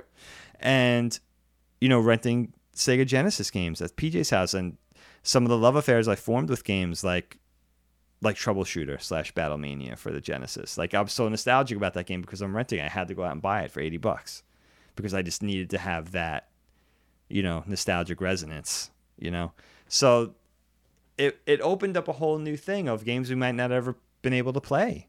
Renting was super important. And I was renting into the play. I don't know about you. I want your experiences with this too. But I was renting into the PlayStation 1 days. Right. Me too. I don't think I ever rented a PS2 game. Me either. And ever beyond that. But no, me either. There are a few games that stick out to me. Mega Man 2 is the big one. But yeah, there are a lot of other games that stick out to me. And one of them involves you, and you probably don't remember this, but we rented Dead or Alive, the original Dead or Alive on PS1 in Philly when I came and visited you one of the many times I came and saw you. I remember this. Dead or Alive is a 3D fighter for people that don't know, and it was famous because it had this jiggle mode. Yes, I remember this. And Dagan and I would sat on his futon in his bedroom or in his living room or wherever it was, and jiggle mode, like, the girls are very, like, it's a very, like, sexually exploitative series, like, to this day. They did the volleyball games and all that kind of stuff. It's all about these girls, big boobs and stuff like that. Yeah. But it was very polygonal and very ugly, but we didn't know at the time it was hot for us at the time. And, I was in like 8th grade or something like that. And there was a mode where it was like you could turn the jiggle up on these girls' boobs. And I remember we rented this game. We didn't know at the time. We didn't know what we were renting. That series is still ongoing? Yeah, I think They're they still released making one this probably game? a couple years ago. Wow. Yeah, Tecmo. That's fun. Is it Tecmo? Yeah, Tecmo. Oh, okay, nice. Wow, And or Tecmo Koei now. Yeah, and right. So that's one game I relate to it. And then another game, and I think I told this story on another show. I don't know if it was on Knockback, but Azure Dreams, which was a PlayStation 1 kind of monster collecting, dungeon crawling, procedurally generated game, came out in like 1998 on PS1, Konami game. And it was one of the games Psycho Mantis could read off your memory card. Oh, nice. And Metal Gear Solid. And I rented them. At the time, you could rent. This was the summer of 98. And at Blockbuster at the time, this was before Blockbuster was an existential threat. But they had a deal where you could rent a game for $5 for 5 days. Okay. As long as it wasn't like a new release. And I rented that game over and over again. Oh, that's so fun. And the difference is, here's the other thing. And I don't know if you remember this. Final Fantasy 2 is a great example of this. I remember renting role-playing games. Not necessarily that. Like renting like Lufia or Seventh Saga or whatever, random games that I never owned but that I would play, and I would return them. I'd rent them on Friday with mom, return them Sunday night or Monday after school, and then hope against hope that no one erases my save. Yes, and get the game again later. And there was a double-edged sword to that. Sometimes your save would still be there, right? Sometimes it wouldn't. Whenever I hate admitting this, and I didn't do it to be mean. I just did it because I like to be exacting. When I'd rent games and there would be save files on them, I'd delete them all. Oh, you would? Yeah, like. Because for some reason I felt like the battery was full or something. I just wanted like a clean slate. And I remember every once in a while because I rented Final Fantasy 2 before I owned it as well. And it was cool because you can get a glimpse deep into the game. If you're playing a new game, like there might be a save file with 50 hours on it. And you could just load it up and kind of look around. Get a and kind of, preview. yeah, exactly. Wow. It was an interesting little thing. I never even thought of doing that. That you don't... and that's not even a video store thing. That's something that died with the cartridges because by that point you had memory cards. Memory cards. That was it. And there's no reason to even do that anymore. Wow. And there was no way to do that anymore. So I remember so distinctly erasing people's saves to make room for my own. That's so funny, man. And I remember like kind of looking ahead at these other save files, whatever the game might be. The 16-bit era. Yeah, the 16-bit era specifically, right. Do you remember ever? I hear guys talking about this, North American guys, Canadian and Canadian people in Canada and the United States. Do you remember ever having access to any Famicom or Super Famicom stuff? No, I don't remember They that. talk about that, like not only renting the games out, but renting the consoles out. Really? I'm like, what? Where were you living? Yeah, like, I don't. where were You guys got to living? let us know about that. I never heard that in my That life. was a pretty savvy video store. Yeah, owners, that's right? nuts. Yeah, I remember heard that more than once. I remember that there were things you can plug Famicom games into, but we were not that you can then shove into your NES. But I do Right, adapters. Right, but I don't even remember. I remember, as I said on a different episode, that my friend had a copy of Arkanoid from Japan. We had no idea what it was. Yeah, we're just like, what is this? You know, like flea market bootleg. yeah, thing. like it was clearly a real game. That's when I fell in love with Arkanoid. I love that game, but I was like, what the hell is this? I don't even know what the fuck this is. It was a red cartridge, yeah. which was, other than the gold Zelda cartridges, everything was the same color. Or the bootleg shit, like never had Tengen red was like cartridges. black cartridges, and Yeah, like the Color Dream stuff I think was blue. baby blue. And Color Dreams was, Bible Adventures and all the shit that was not Yeah, even wisdom allowed. tree. What later wisdom tree? Wisdom Tree, right? Exactly. So that's an important through line when we talk about the video store is how it played into the role of the gamer. And you're right, Huge. because video games were actually cheaper than VHSs, Yeah. but they were such a more of a time commitment that the money spent was only part of the equation. It was actually also the time spent. That's in true. doing It wasn't going to be a 2-hour game, most likely. So that. Right, exactly. Now, great Dagan, point. We'd be loath to not talk about this as well. Jacob Lawler wrote in and said, "You have to mention the back room of video stores. To a little kid, I always wonder what was in there." I have some stories about this. So talk to me. So Mom was talking to me about this the other night. That there was this once we all went to the video store. I guess it was one of the rare occasions Dad went into the video store with us. I gotta tell you, our dad was a firefighter, so he worked tours and he was away for nights at a time, and he was really he was gone a lot. So I don't remember him ever going into a video store with us, but apparently we all went in as a family once, and he went straight through and went right into the adult section, not even realizing where he was going because he was never in a video store before. Like, he had no context of a video store. And it wasn't, if you guys remember what the adult section was usually hidden in some sort of out-of-the-way corner, and it was either divided by a curtain, but Mom reminded me of this too, or like saloon doors, like the half doors. I remember that. And apparently he went right through the saloon doors for whatever reason, and then she just said, like, before they could even finish swinging clothes, like he was coming back out again.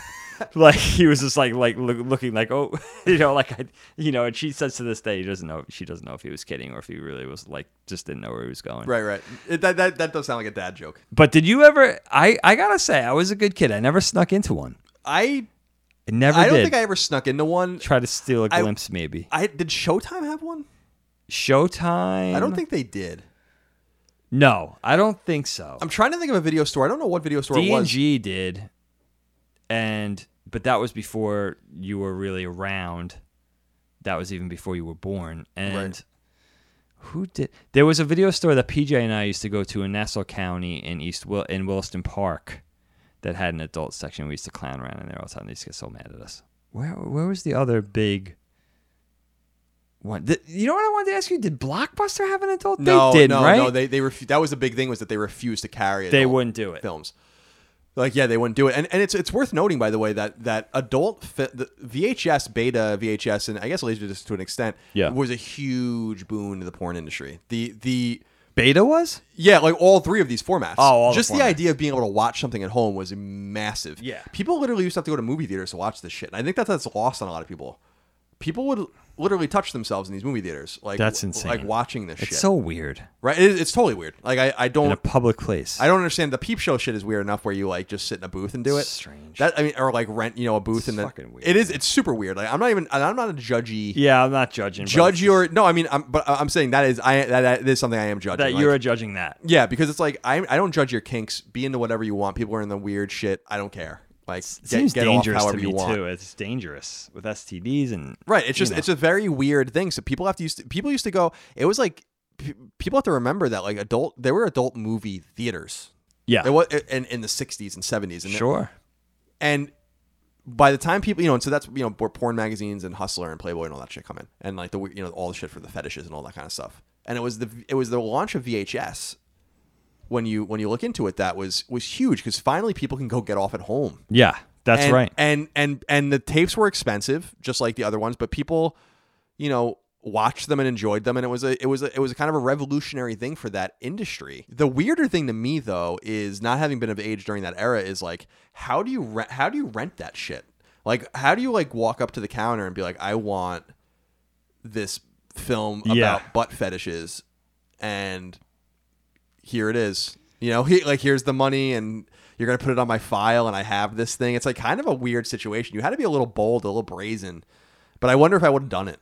Yeah, well, it's like buying. I don't know. Is it that much different than like just buying condoms? Yeah, maybe not. Maybe I mean, it's a little different, but just because like if you're just renting like the straight up hardcore sex tapes, that's a little. But I'm saying like everyone has their own kinks and the things they're into. Sure. And if you really want to feed into that, then you're gonna have to let the person behind the counter know what your kink is, and that's like a really personal thing. You know what I mean? Yeah. That's so it's interesting, right? Like that is interesting. You had to kind of expose yourself. I gotta say, Pardon the pun. Yeah, exactly.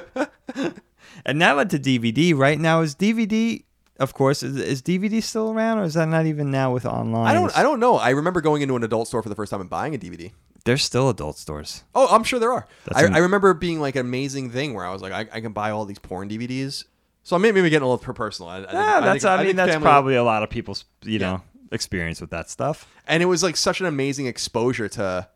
We were talking about the magazines in the woods and our parents. I was going to say, did you ever find any videos in the woods? No, I didn't find any video. There was just a TV and a VCR inexplicably hooked up in the middle of the woods on Beaver Dam. Really long extension cord. Yeah, like a huge extension cord, like 2 miles, going to like a generator. It wasn't even going to like a house. It was like a gas. Someone had to go and put gas in the generator. That's amazing. But we never saw who it was. I just don't understand in like the Victorian era, even in... They had like some raunchy ass shit going on. A lot of that stuff was illegal actually in the United States in like the 1800s and early 1900s. That's interesting. I don't know like novels and like really raunchy shit. Like a lot of that stuff went to the Supreme Court because it was lewd. It was just super fucking lewd. But people, it's probably super mild by what you see on today's standards. Just go to Pornhub or X videos and go just look, okay, and have some fun. I mean, have fun. It's great, but I don't understand how people grew up. Like when a couple would get married, for instance, in a more Christian ceremony, for instance, where they were really virgins, they had no idea what the fuck they were doing. The man had no idea what a vagina probably even looked like or was, and vice versa. So yeah, no experience with it whatsoever. And so I actually almost think the education through porn is actually kind of essential. You really? Yeah. That's your argument. Yeah. Because it's not only the anatomy, it's how it works. That's what you do? Yeah, like that's insane. What the hell is that?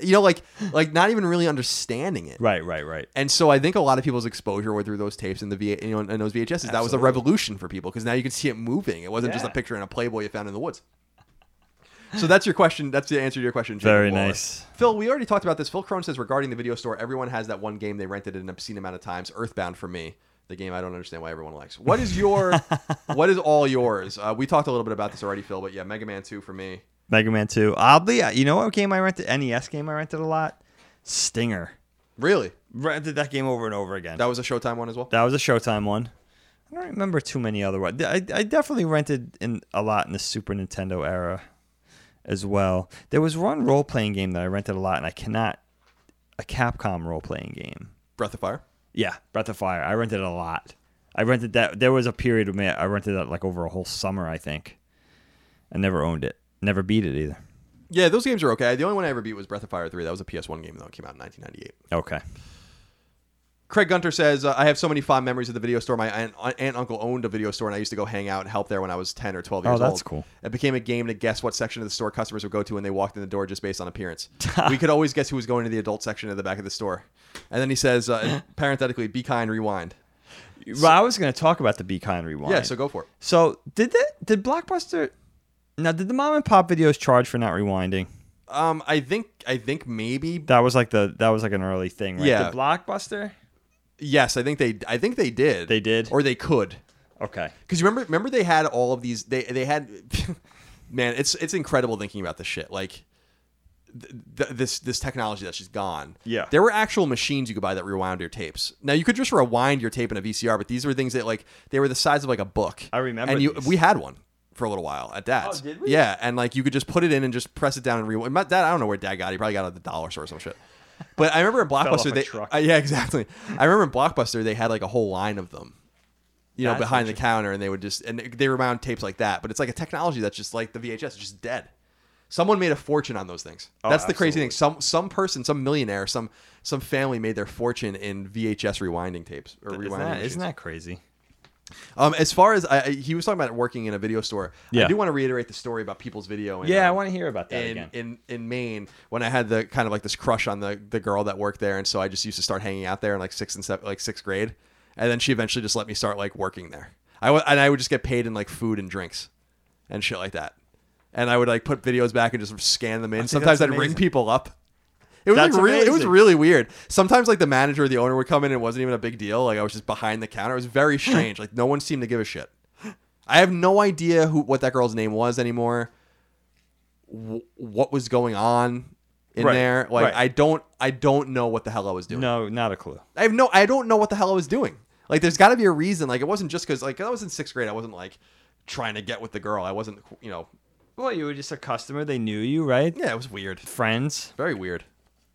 Very, very weird. Yeah, but that was so funny. And for some reason, the movie Powder reminds me of that place because really? Because I don't know if that movie's any good or not. I don't think it is, but I remember just them getting a bunch of them in, and it was just such a weird like his face is all white and stuff on the cover, and they had the posters. I just relate that movie to that video store. I was going to ask you about that. What images have the most resonance with you as far as what you remember, like, box art or the cover or the cover of a film that kind of drew you in or disturbed you? Or what are your...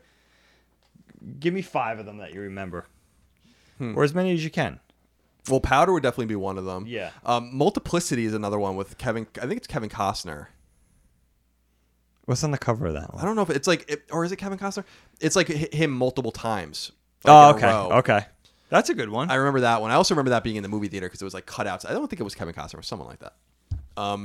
In a row like that. So I do like that one. I do recall that. It's a good one. What else? Cool. What are some of yours? I have a bunch actually. Yeah, read them off to me. There was one that horrified me, but I could not stop looking at it every time I went to the video store. It was a horror film called The Stuff, and it was about evil ice cream. For basically it's like this ice cream that you eat that would just like make you melt. And this evil company made this like amazing tasting, like I guess it was a cross between like ice cream and whipped cream consistency, and like everybody's freaking out over it. It was so good, but it would end up making you melt. And there was like an illustrated cover of like a nighttime setting. The fridge was open with the light from the fridge, and the container of ice cream was on the floor, and the guy was like melt, just like a pile of goo, and he was like, I was so disturbed by it. And there was another horror movie called Q. I think it was short for Quetzalcoatl, which is like that lizard right from Final Fantasy, and it was like this giant dragon. And I remember it vividly because Michael Moriarty, the movie star Michael Moriarty, was in it. Right, who was in Law and Order, I think, right? Yes, yeah he was a big Law and Order guy.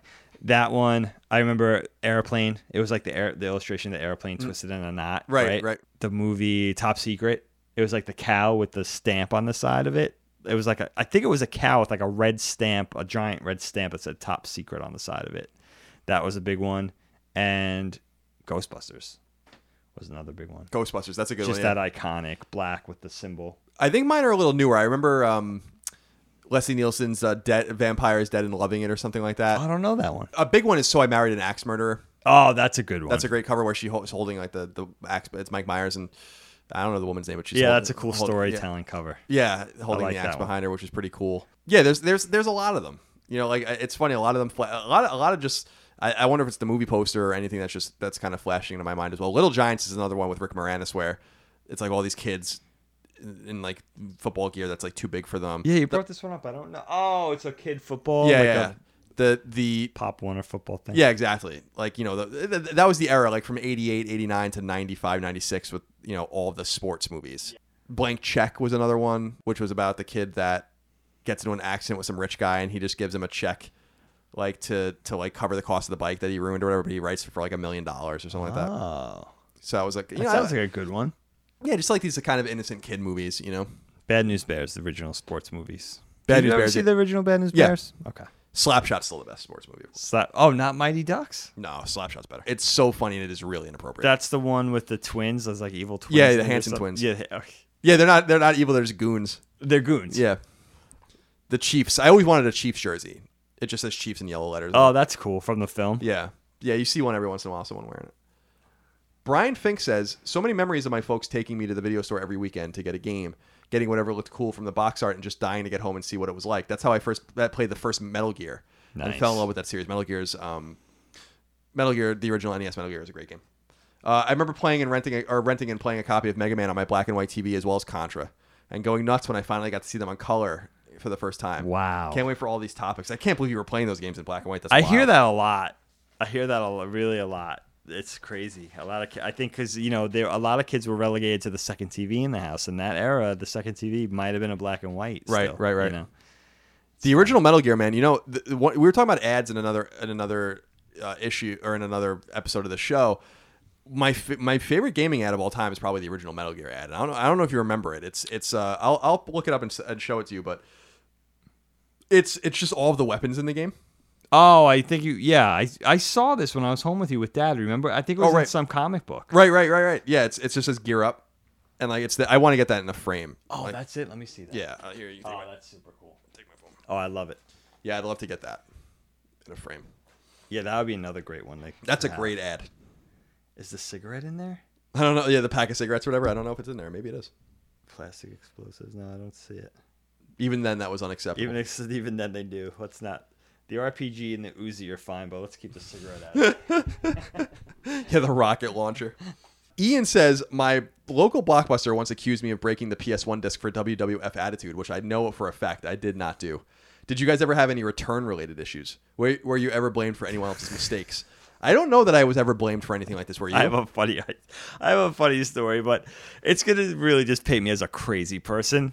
But I was out of my mind in my teens. I went through a weird hormonal thing where I was just doing weird. Not that I wasn't bad or doing anything illegal. I was just doing some crazy shit. So one night I rented Bram Stoker's Dracula from 112. I believe it was 112 Video. I shouldn't even cop this because it's so fucking weird.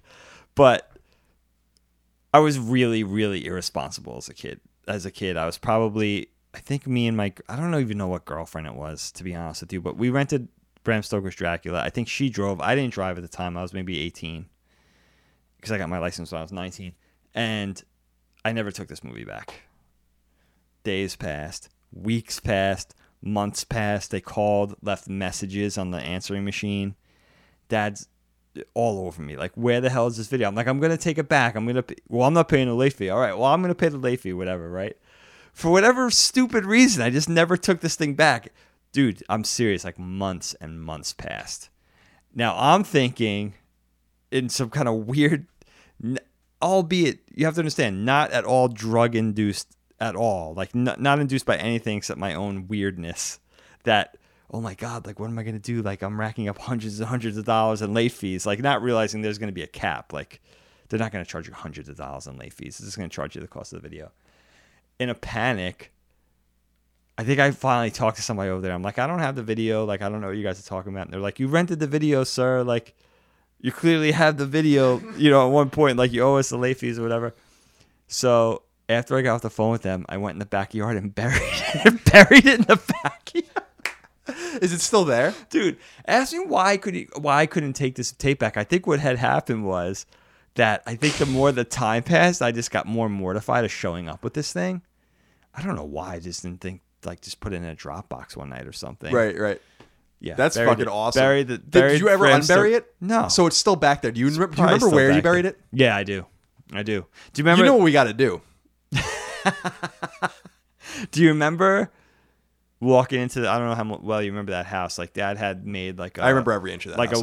Like a wood plank deck, like walkway, right, that went back along the side of the house and then swerved along the back of the house to the pool. Mm-hmm. And on the left side of that, once you made the turn of the L to go towards the pool, to the left, it was just dirt there. There wasn't even grass. Right. I buried it there. I remember that. Dude, that's still there. Why would I do that? That's so awesome. I was out of my friggin' mind. Dude, we gotta go. We gotta just go to the backyard and one day, like one night with flashlights, like a bunch of fucking maniacs, and go dig it up. That would be the funniest thing in the world to do. I think I finally told Dad that, and he was just like, he didn't even say anything. You buried it? He was just like, how deep did you bury it? I remember like working at it. Yeah.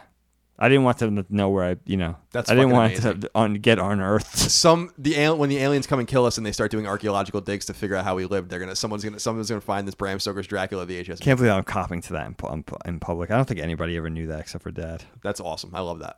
It's amazing. Isaac Sinova says, in New Mexico, we had a store called Hastings, which was a little bit like a magical wonderland of entertainment. It had books, videos, music, and video games. And the videos and video games you could rent or buy. I really missed the feeling of seeing covers and just renting whatever looked cool. Yeah. Before buying the ones that really resonated with me. It was great for discovery and helped me find games like the Saga series. I'm surprised Saga series is terrible.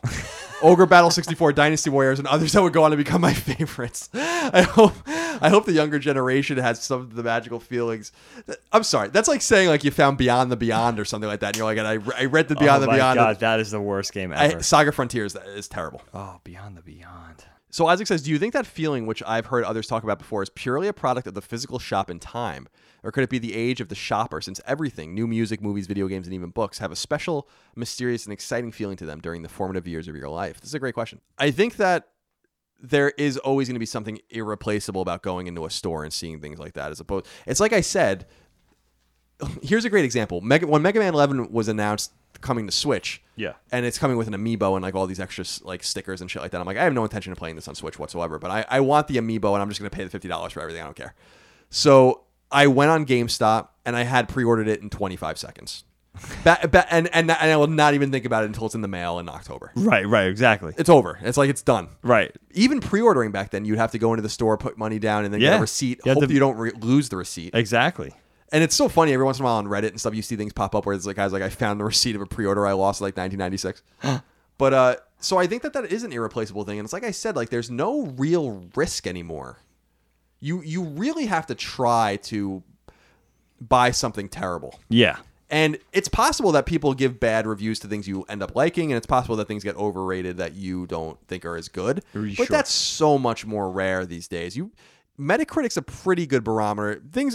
I'm of the mind that almost everything is overrated on Metacritic, but it's a great. We just have all these tools at our disposal. Sure. That still go hand in hand if you want to go into Best Buy or Target and buy the game, but more generally, you can literally be like, oh, I heard, Final Fantasy 15 is good. Type Final Fantasy 15 Metacritic into Google. Be like, oh, it has, in the 80s. Then go to Amazon, buy it. 10 seconds later, that's it. It's over. You're so well informed now. Forget it. It's just different. And Caleb Hager has the last question, comment, concern, memory, or thought. Okay. Says, I was so lucky my mom was a movie addict. Her weekly visits to Hollywood Video would always involve me renting a new game. Not sure if your guys' stores did rent video games too, but I probably played a majority of the PS2 library because of her and the rent 2 get 1 free deal. Love you, Mom. That's a good memory, and it's funny because that PS2 era, but by that time I had money. I didn't have a lot of money, but I had more money. I was making, probably $150 a week or something in high school. Sure. So that's about normal. So but the thing is, dude, I would blow literally every penny I had at Smith Haven Mall. What'd you buy? Games. Oh, games. Like games. I would go to Panda Express. Yes, of course. Or whatever. The food court there kind of sucked. I don't know if it's good anymore. And I would go there and buy games. But dude, I bought everything. I had so many games that like I didn't even open. Wow. Like it was so weird. I remember buying Red Faction on PS2 I don't even think I even opened it. Wow, you never even played it. A ton of Dreamcast games I bought. I didn't even open. That are still floating around. You have all my Dreamcast games. Do I?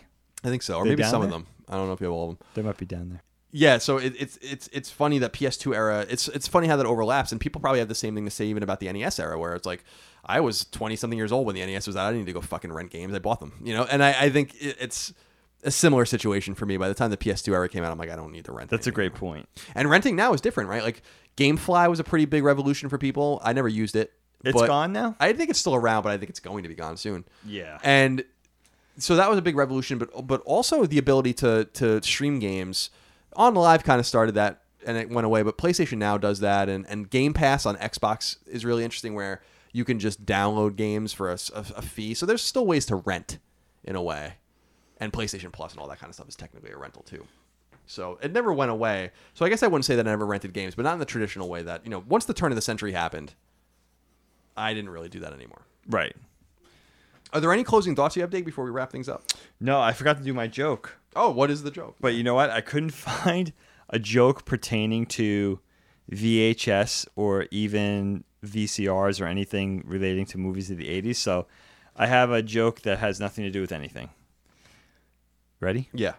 How many absurdist, surrealist comedians does it take to screw in a light bulb? I don't know. November. Where are you getting these? What terrible website are you getting these on? All kinds of terrible websites. Isn't it weird that I couldn't find anything pertaining to 80s movies or video store humor? Video stores. I put VHS, VCR, all that That stuff. is weird. DVD. I agree. That is weird. That is very weird. Well, that was a fun episode. Dave, should we do our lightning round? I have a lightning round. It's not a long one. Okay. It's a short one. It's a very digestible one because I know it's actually. What time is it over there? It's 3:30 in the morning. 3:30. This is how much we love you guys. Yep. It's literally 3:30. Yep, 3:30 in the morning.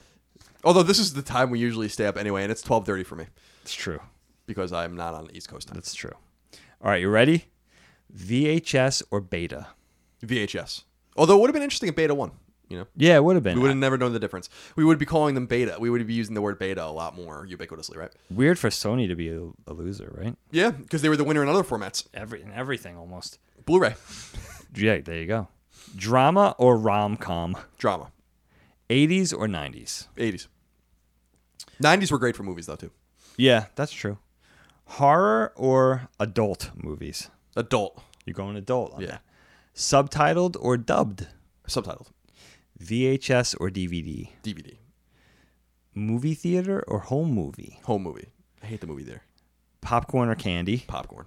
You going popcorn? That's not a surprise, right? I hate candy. That's not a surprise. Well, what would you do? You would go candy? I'm going popcorn. Yeah, I'm going popcorn is so popcorn for essential. sure. Maybe you'll throw some Milk Duds in the popcorn. Oh, that's too much for me. Don't do that. When we Really? go see Solo, you do that. Salty and sweet. I'm gonna punch you in the face. You do I'm that throwing when we go some see gummy Solo. bears in the Oh, popcorn. God forbid. Gummy Coke bottles? God forbid. Oh, Mom and Pop or Blockbuster? Mom and Pop. I'm sorry. What happened to you? Me too. New release or classic? Classic. I was never in time for the new release. I was never in time. Original or sequel? Original. Be Kind or Rewind? Be kind. Fuck rewinding. Who cares? It's not even a problem anymore. It's not even a thing. I know it's really one of those things. I hope we have some younger audiences that just have no idea what half this shit means. It's a different time, and it really all is. happened in 25 years. It didn't happen before that. Didn't happen after that. It's amazing. You had to be alive in that 25-year period. You had to witness that window, that specific window. Absolutely. It's like Toys R Us now. Like your kids are, well, especially Graydon, is never really gonna. They probably have been there, but they're never really gonna remember it. No, we went on the final vestige. Was it sad? Graydon didn't want to go. It was me and Lilia and a friend of hers. You know what? It wasn't because it was so crazy in there and that nothing was on sale yet. So I ended up just paying full price for everything that I bought. Oh yeah, I think you put that on right. I put that on Twitter. Right? I put it on Twitter. Yeah, you know. Yeah, it was like a couple of weeks before they were liquidated. Like some contractor was coming in to liquidate. It's weird. You didn't try to do the psychotic thing that people do sometimes to try to hide shit. No.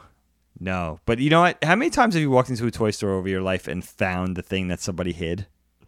I was really good at that. Really? Yeah, like somebody hid the last action figure of a specific thing, and like I would just move something out of the way and be like, "Oh, somebody hid that back there," and like purposely put it back on the bags. Doing the right thing. Be kind. Very be kind. Speaking of be kind, you bastard! I didn't want it, but it's like, Did you see any stories about the Toys R Us? I didn't really look too deeply, but about the liquidations. Did anyone find anything cool, like old? I didn't see anything. I told you about the guy. This was a random YouTube video. This was probably even before Toys R Us announced that they were closing. I think I told you about the guy that found the Return of the Jedi Gamorrean guard Yeah. under like a Walmart shelf. That's so cool. And it man. was a real thing. He really did find it. I gotta look that up before I go to bed because that's so cool. It's amazing. Yeah, it's on YouTube. Look that it was up. always a dream, dude. Because I remember going to God, what was it? Montgomery Ward Yes. in New England when they were closing down. God. And there was They were great. I remember that there was a card. There was nothing on the card, but there was a card of a WWF figure from the 80s. Oh, wow. This was in like the late 90s though. So, but I remember seeing it and being like, this is like a vestige of like Montgomery Ward past. And I just always would have I always just fantasized about someone finding a case of G.I. Joes back there that just was lost to history. It's out. There's one out there somewhere. It's out there, dude. That's the craziest part about it. Well, Dake, thank you so much for joining me. I'm joining you. I'm in your house. We're joining each other. We're joining each other. It's almost 4 a.m. We're going to go to bed and do this all again tomorrow. But I do appreciate you guys listening to us. Remember, you can support us on Patreon, patreon.com/CollinsLastStand if you like what we're doing on Knockback or Fireside Chats or Side Quests or some amalgamation of the three. You can also leave us nice and kind reviews and scores on various podcast services if you like the show. It really does help us out. Thank you so much for listening. Appreciate your attention, love, kindness, support, and generosity. See you next time. Bye. Colin's Last Stand Knockback is fan-supported over at patreon.com/CollinsLastStand. The following names are at the producer level or higher on Patreon and I want to thank you from the very bottom of my heart for your incredible kindness and generosity. Harshiv Bahia, Martin Beck, Fred Bentz, David Blodel, Mark Boggio, Spencer Brand, Isaac Brewer, Lennon Brixey, Matthew Brousseau, Josh Bushing, Austin Bullock, Andrew Burkhart, John Burry, Alex Cabrera, Will Caldwell, Luis Cancato, Matthew Canoy, Shermer Carter, William Cashel, Brian Chan, Travis Chandler, Sean Chandler, Kenneth Char, David Chestnut, Steve Clifford, Dan Clifford, Simon Conception Jr., Brad Cooley, Nick Cummings, Daniel Diamore, Daniel Delanikos, Mitchell Durkash, Luke Drake, David Ellis, Eric Finkenbeiner, Michael Fiore, Connor Gazian, Alexander Gates, Michael Gates, Daniel Glassford, Tyler Goodwin, Josh Gravelick, Richard Green, Ryan Greenwood, Miranda Grubba, Andres Guzman, Tyler Harris, Wyatt Henry, Andrew Hess, Josh Yeager, Paul Joyce, Jeremy Key, Nathaniel Khalil, Taylor Christian Laudrin, Donald Laws, Joe Lawson, Don Q. Lee, Patrick Leslie, Dustin Lewis, Keith Adrian Lewis, Chad Lewis, Lewin Ray Loper, Josh M., Ryan T. Mandel, John McManus, Joe McPartlin, Mike Menzel, Albert Miranda, Betty Ann Moriarty, Abe Mukhtar, Brian Neach, Connor Nesbitt, Josh Netzel, Adam Nix, Adam O., Brian Ott, Jorge Palomino, Reed K. Parker, Todd Paxton, Brendan Peavy, Marius Scarzam Peterson, Enrique Perez, Eric A. Peterson, Jason Pettit, Lawrence F. Prokop, Eric R. Pryor, Jordan Ray, Ryan Reeves, Michael Renner, Peter Reynolds, Shane Rayum, Jonathan Rice, Austin Riley, Ryan Robertson, Ramon Rodriguez Jr., Petro Rose, Michael Sanchez, Matthew Savoy, John Schultz, Chris Schaefer, Mike Shaw, Rayanne Scheinebarger, Toby Shootman, Gurman Sadhu, Jordan Smith, Riley Smith, Alexander Suarez, Ahmad Tamar, Tam Tran, Kevin Van Ekeren, Oakley Waldron, Justin Wagaman, Chris Wong, Michael Wells, Tyler Woodall, Corey Wyatt, Tony Zuniga, Supershot ST, Casual Misfits Gaming, Mad Mock Media, Beric, Mubarak, Dav9834, Chris, Donk2015, and Random Guy Radio.